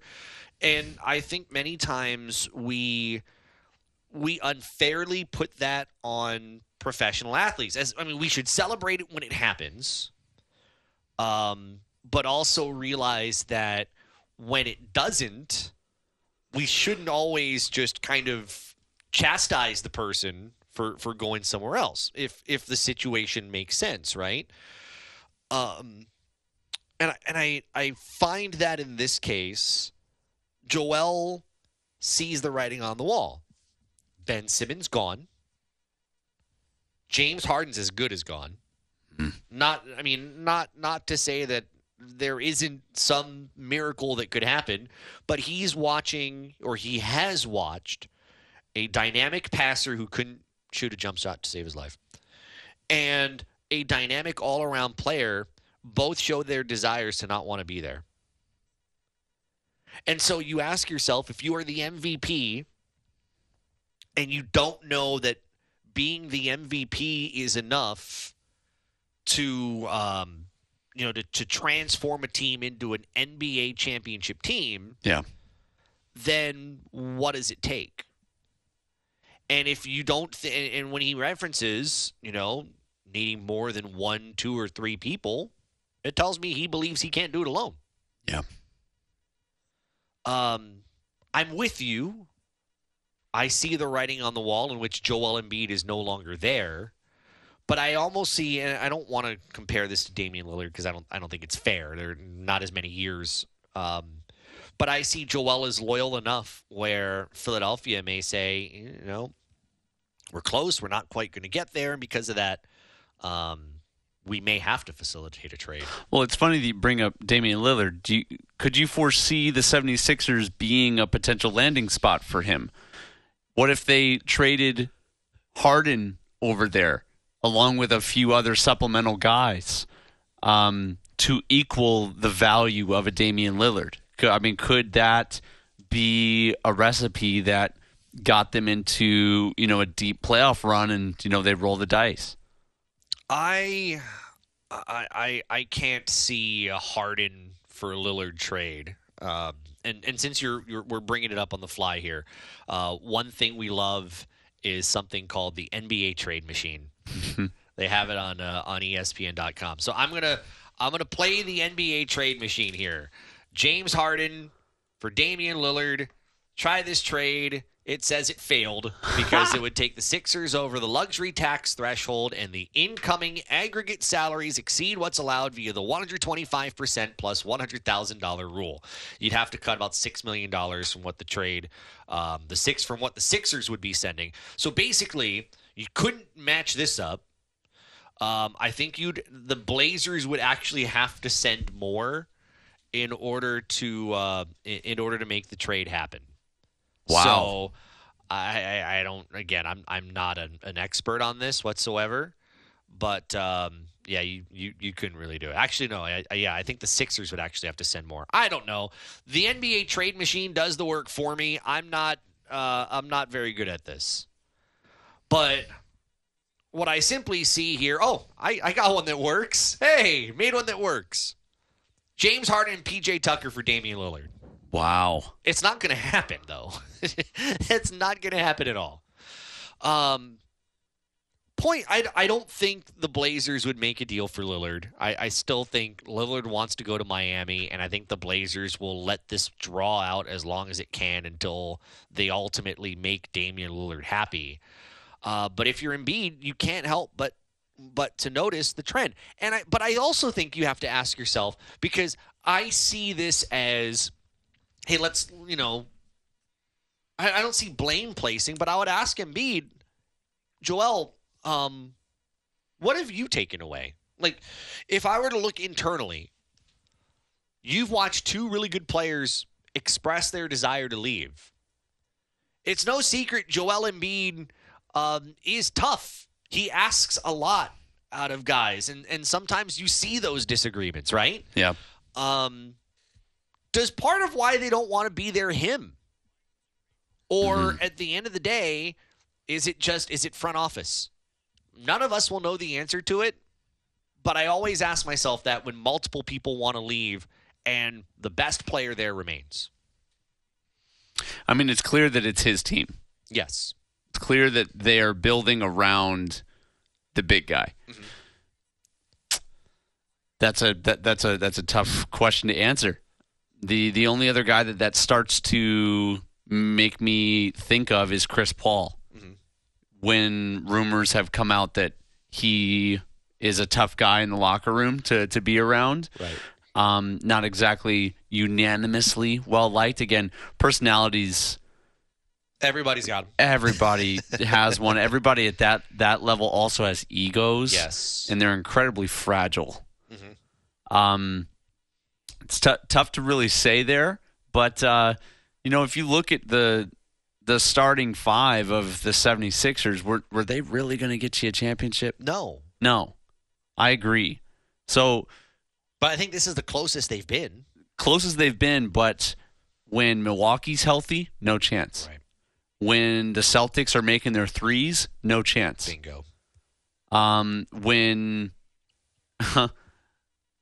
When the Heat are in the playoffs and Jimmy Butler goes into playoff killer mode, no chance. Well, Jimmy Butler's always in playoff mode because according to social media, he's dating Shakira. Wow. Okay. Hips don't lie. Nice. Josh has zingers.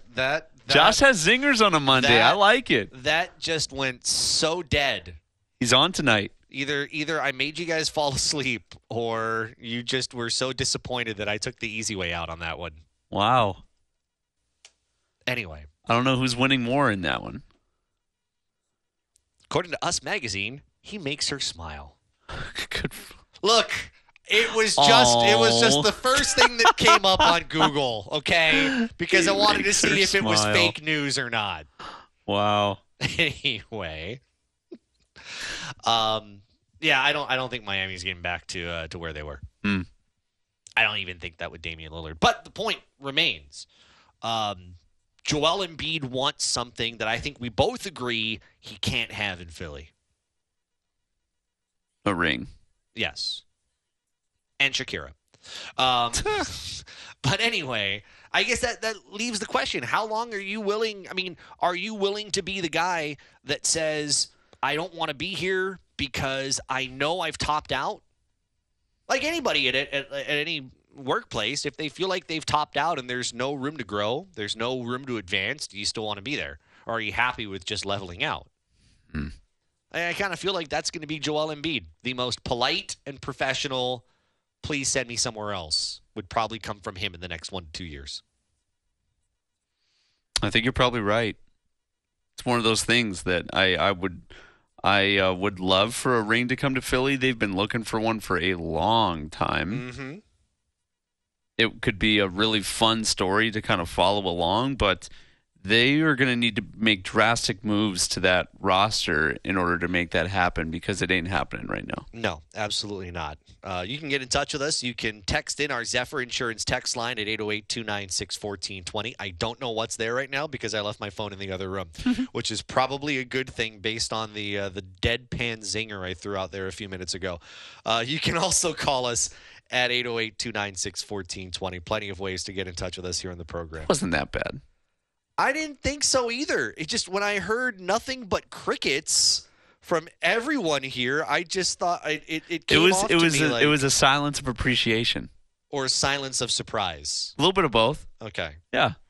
Thanks. Not a silence of disappointment that I sometimes get from my co-host, but that's okay.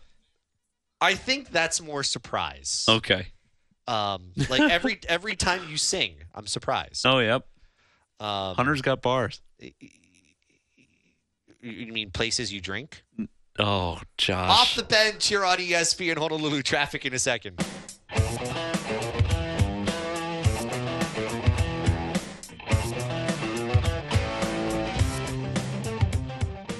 It is Off the Bench here on ESPN Honolulu.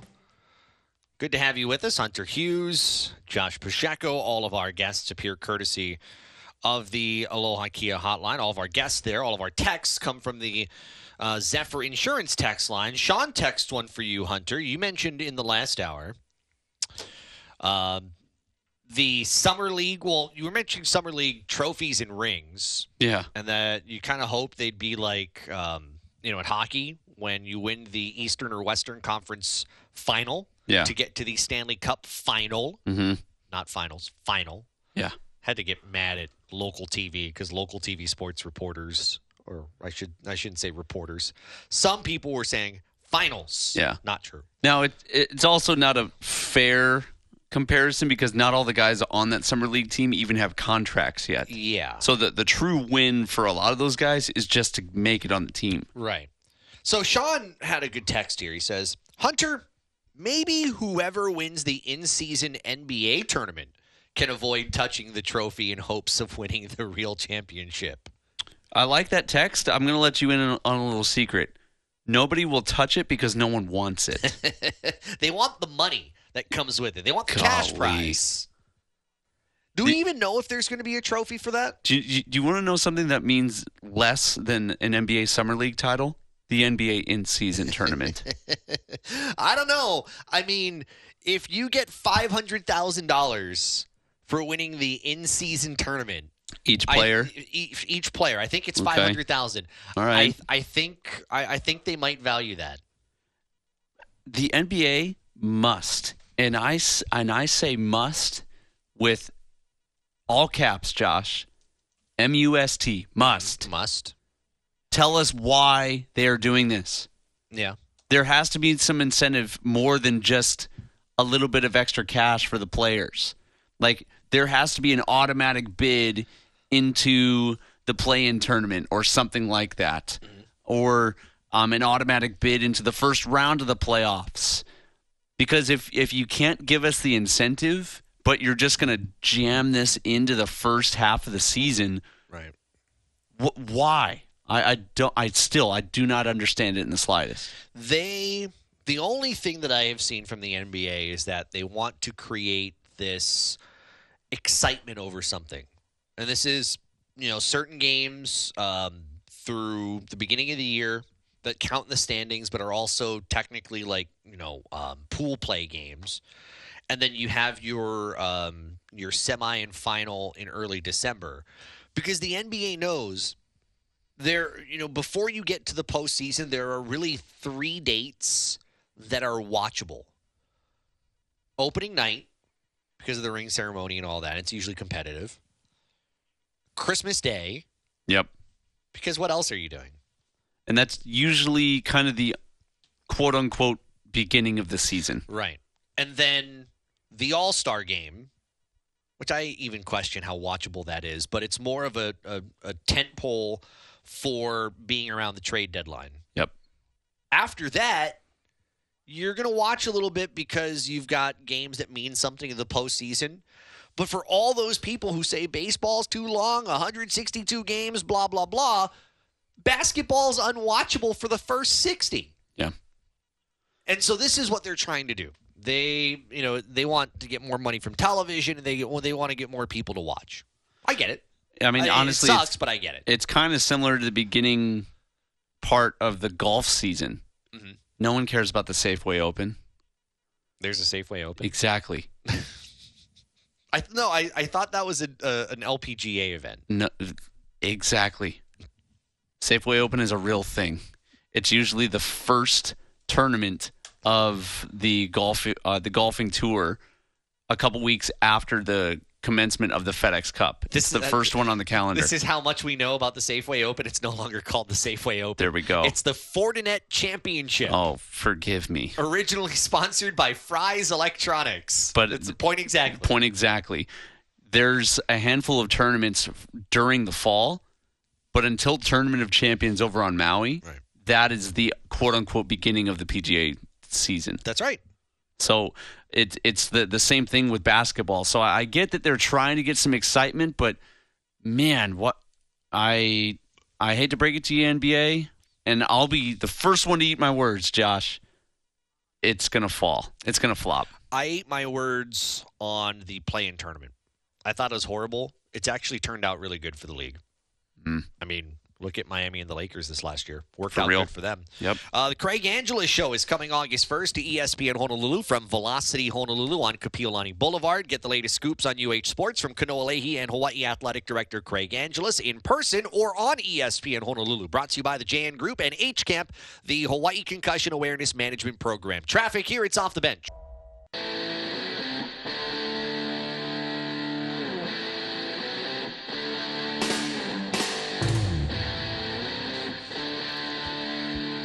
Oh, final words are coming up, plus the most riveting part of the show, the M. Dyer Global Scoreboard. Here we go. When we ask, do you want Summer League scores? This is the last time I get to do it today. That's true. Now, the Summer League championship has been decided. Last time you get to crap on the Summer League. Pretty much, yes. Yep. Absolutely, yes. Yep. Our Zephyr Insurance text line, this one's really geared for you here. This is from Scott. Curious, Bench. They've shortened our show already. Ooh. We're just Bench now. Maybe not Johnny Bench because he's not necessarily in the news for very good reasons. No, he's not. So we'll assume that Bench is for us. Yeah. Okay. Good. Are you guys watching or watched the QB series on Netflix? Ooh, yes, I am. You have. Mm-hmm. Full disclosure, I do not have a Netflix account. And because thanks, but I think they can track that now. No, they can't. Are you sure? VPN. We'll talk about it. Okay, later. Great. Sounds good. Yeah, I don't have Netflix, so I can't watch this QB series with Marcus Mariota and Kirk Cousins and Pat Mahomes. Yeah, I did see one part on Twitter though. And it was the playoff game where he got hurt. Tell me if this is actually part of the show, because I'm assuming it was because it was a clip where he was begging to stay in the game because he got hurt, and they sent him to the locker room, and then he came back out. And he was limping on the field, and his wife was in the booth. The booth, like, what does he think he's doing? Yeah, I don't. So that montage, what you're describing, is actually the intro to the show. Okay, so that was just someone on Twitter being lazy. Okay. No, it's okay. I haven't gotten to that part of the show just yet. I only watched the first episode. Okay. So I think they just went through like week 2 for all those guys. But it's pretty good. It's not scripted from what I can tell. Which anytime environments like that are scripted, and you're asking those guys to go out there and do their job is steep for me. But thankfully, this is not like that. It's all hidden microphones, getting live feedback from them during game and practice environments. And I always appreciate whenever they incorporate NFL Films' cameras in their views. For those that don't know, they usually have a sky cam. And I say sky cam tongue-in-cheek. It is on top of the stadium where you're looking dead down onto the field. Super easy to identify coverages from those angles, and they will flash to that at different points during the show to show some of their decision making. It's been really good so far. Really, in the first episode, they dive into each of the three quarterbacks' home and family lives, and so obviously Marcus became a dad this last year, and so they jumped in on that, as well as the transition in his career where his offensive coordinator became his coach in Atlanta and was kind of following his career the whole time he's been in the NFL. So that was really cool to see. And then the other thing that we discovered was that Kirk Cousins does not dress himself. Oh, really? His wife dresses him. He swears that he wants all of his decision making to go into football. And so when it comes to dressing himself, he allows his wife to do that.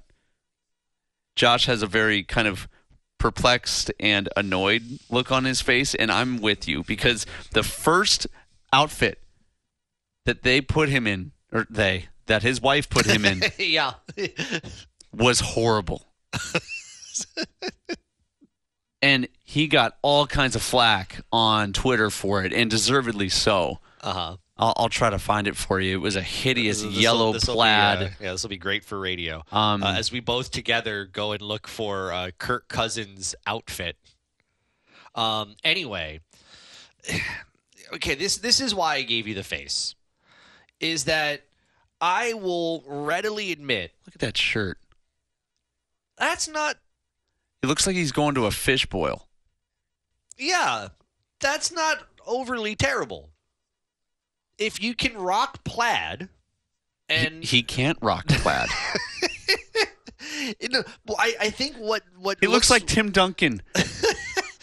Well, from the 05 finals. The thing that looks worse, honestly, is that he's rocking this yellowish plaid shirt with a purple backdrop. Exactly. I think it's the purple backdrop that screws it up.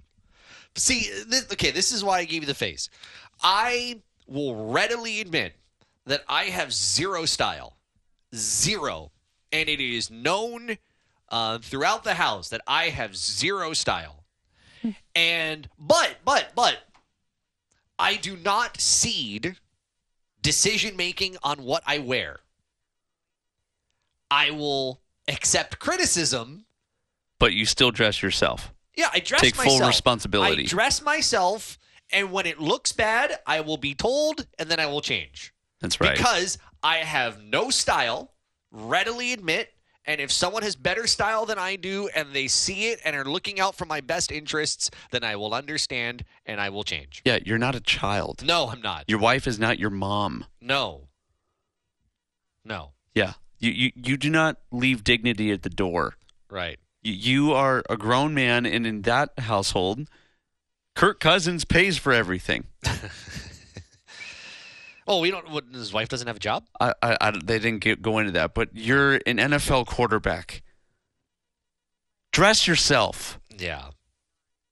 That needs all the decision making to go into football. Well, hey, let me break it down to you. You didn't make the best decisions last year. No. So maybe just dress yourself, and in the words of Dion, when you look good, you feel good. You feel good, you play good. Mm-hmm. So. Yeah, that was my one gripe with the first episode where I'm like, man, I've lost even more respect for this guy. I have another thing on that though. If I was the wife, I would be a little annoyed that my husband's like, my only decision making is going to be on football. Because that means all the pressure of the real world stuff is being put on her.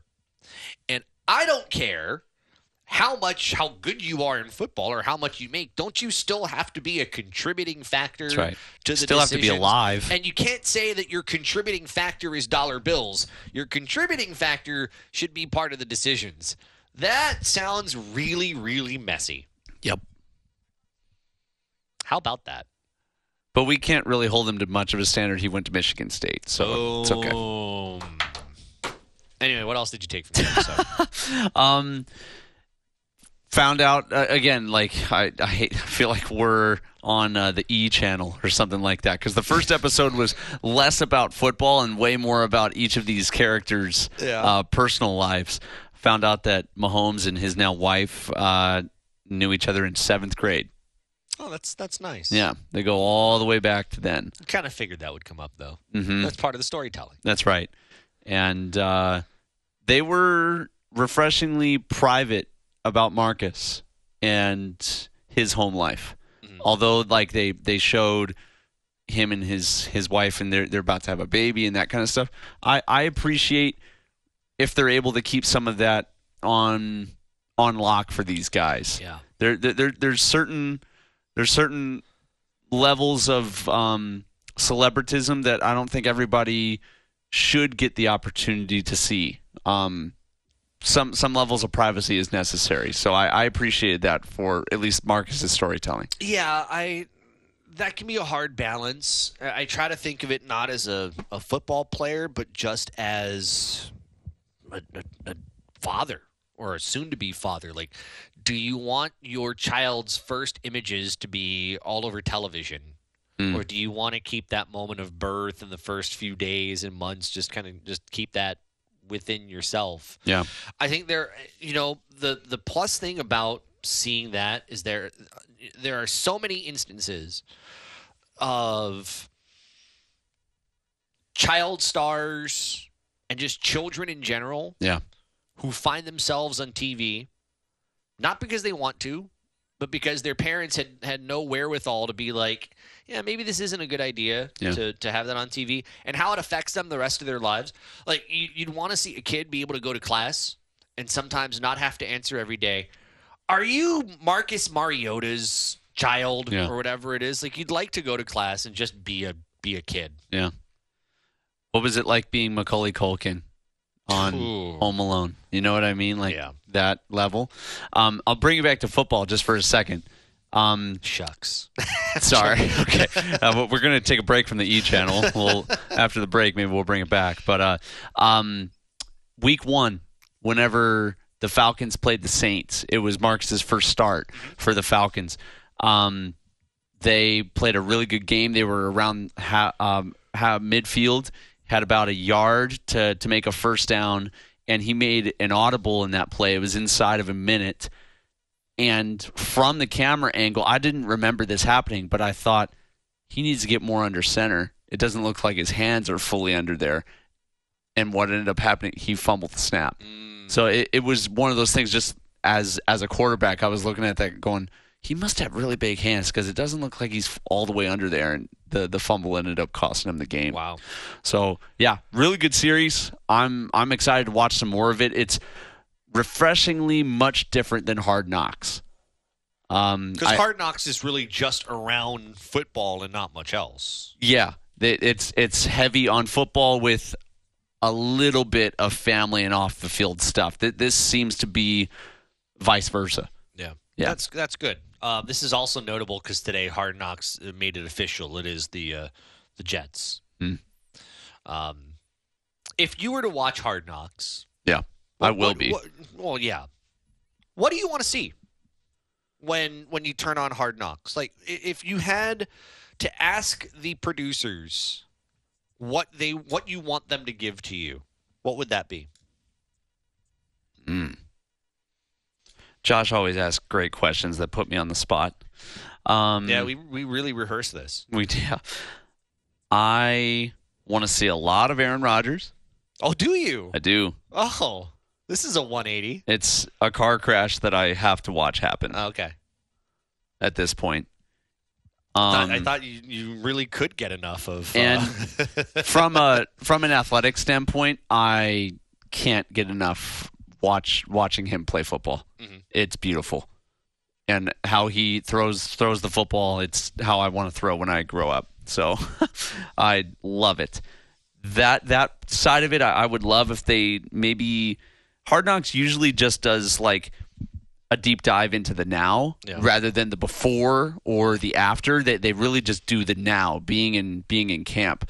I would love to maybe see a little bit more of the off-season transactions of Rodgers' wish list, because that was very public. Right. Yeah. And bringing on some of his favorite players from around the league and that kind of stuff. It would be interesting if they did kind of a deep dive into that, because that was kind of unprecedented. I want to see Aaron Rodgers, when he gets in camp, his first back and forth with the New York media. Ooh.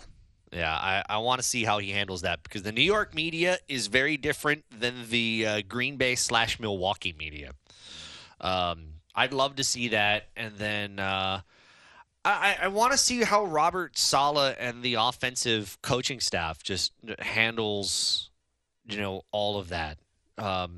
How different are they, given that you're handing the keys to an all-timer as compared to and an all-time character at that too. Yeah. So how does that change everything? That's what I'm curious about. Hard Knocks, HBO, and Max. We'll have that coming up, I think, starting next month. Yeah. So that should be kind of fun. All right. M. Dyer Global Scoreboard brought to you by M. Dyer Global, moving Hawaii into the future. NBA Summer League. You don't really need to know the score. You just need to know that Cleveland got a trophy and some rings. Meantime, top of the seventh inning, we go to baseball. New York Yankees with a 2-1 lead on the Los Angeles Angels, because we know the Angels would find a way to lose anything. Shohei Ohtani 2 for 2 with a walk, a batting average of .305. He does have that blister he's been working through, apparently. Seattle 5-3 lead on the Minnesota Twins as they're heading to the seventh inning. Giants and Reds game in the top of the eighth inning has been suspended due to rain. That will be continued tomorrow. First pitch 11:40, and then they will play the full game after that. That game tied at 2. And if you're looking for Nice. got one. Rangers 3-2 win over the Tampa Bay Rays. And how did it all happen? A walk-off wild pitch. Wow. Yeah. I mean, hey, the Rays don't lose very often. So when you lose it in spectacularly bad fashion. 3-2, Rays over the Rangers. That's your M. Dyer Global Scoreboard. M. Dyer Global, always on the move. Traffic in seconds. Final words coming up. It's Off the Bench.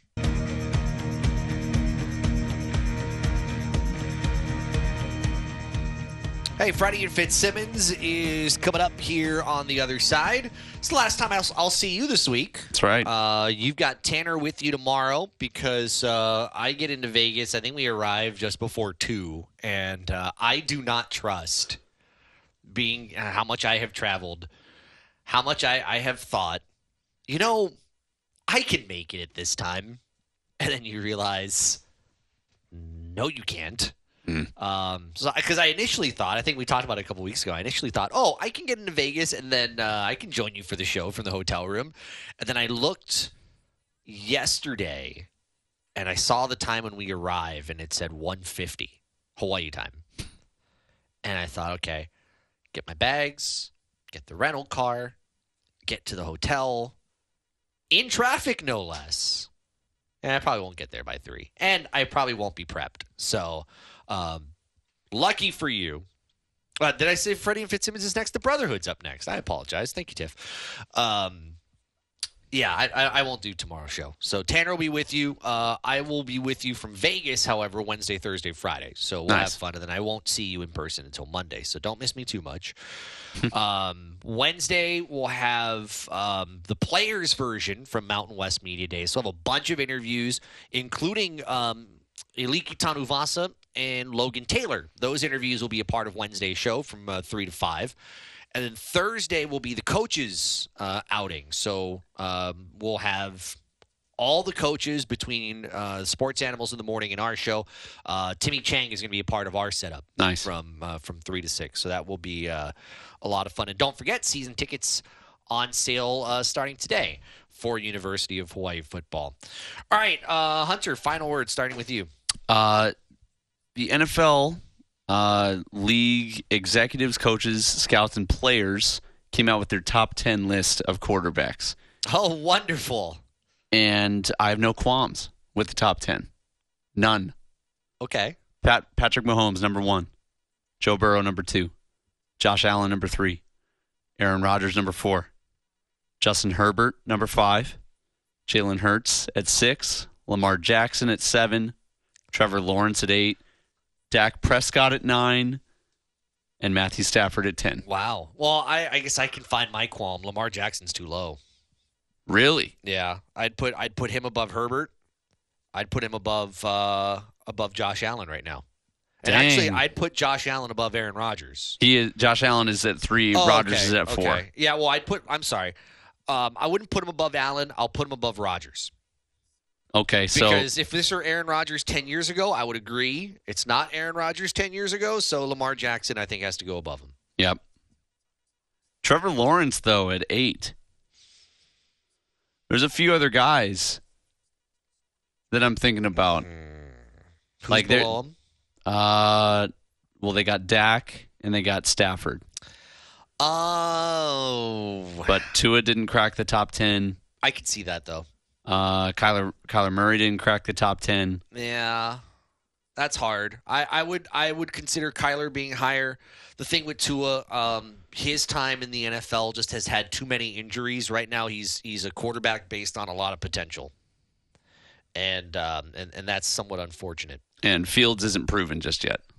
Yeah. Yep. So I get it. That's a rare list that we don't really have. We don't really have big thoughts and feelings on. I know. It's just like, all right, I could see that. Yeah. Kudos to them. A non-agenda and no list. And no drama. Yes, I agree. Because you know that we would normally sometimes the power drama. rankings are ridiculous. Yeah, they are. But they do that for they do that for us. Yeah, they really do. My final words. I'm just going to go away from sports for a second. CBS announced their fall lineup. Which includes some college football Saturdays in primetime, which they said SEC, Big Ten, and the Mountain West. No way. They've got programming to fill. The actors are on strike. There are That's no right. shows being made. The writers are on strike. Nothing's being made. But you know what I will say? Yellowstone on Sundays for 2 hours. You've seen that, right? Have. There's going to be some heavy editing that needs to be done to get Yellowstone on broadcast TV, but I'm excited for that. Have fun tomorrow. The Brotherhood next.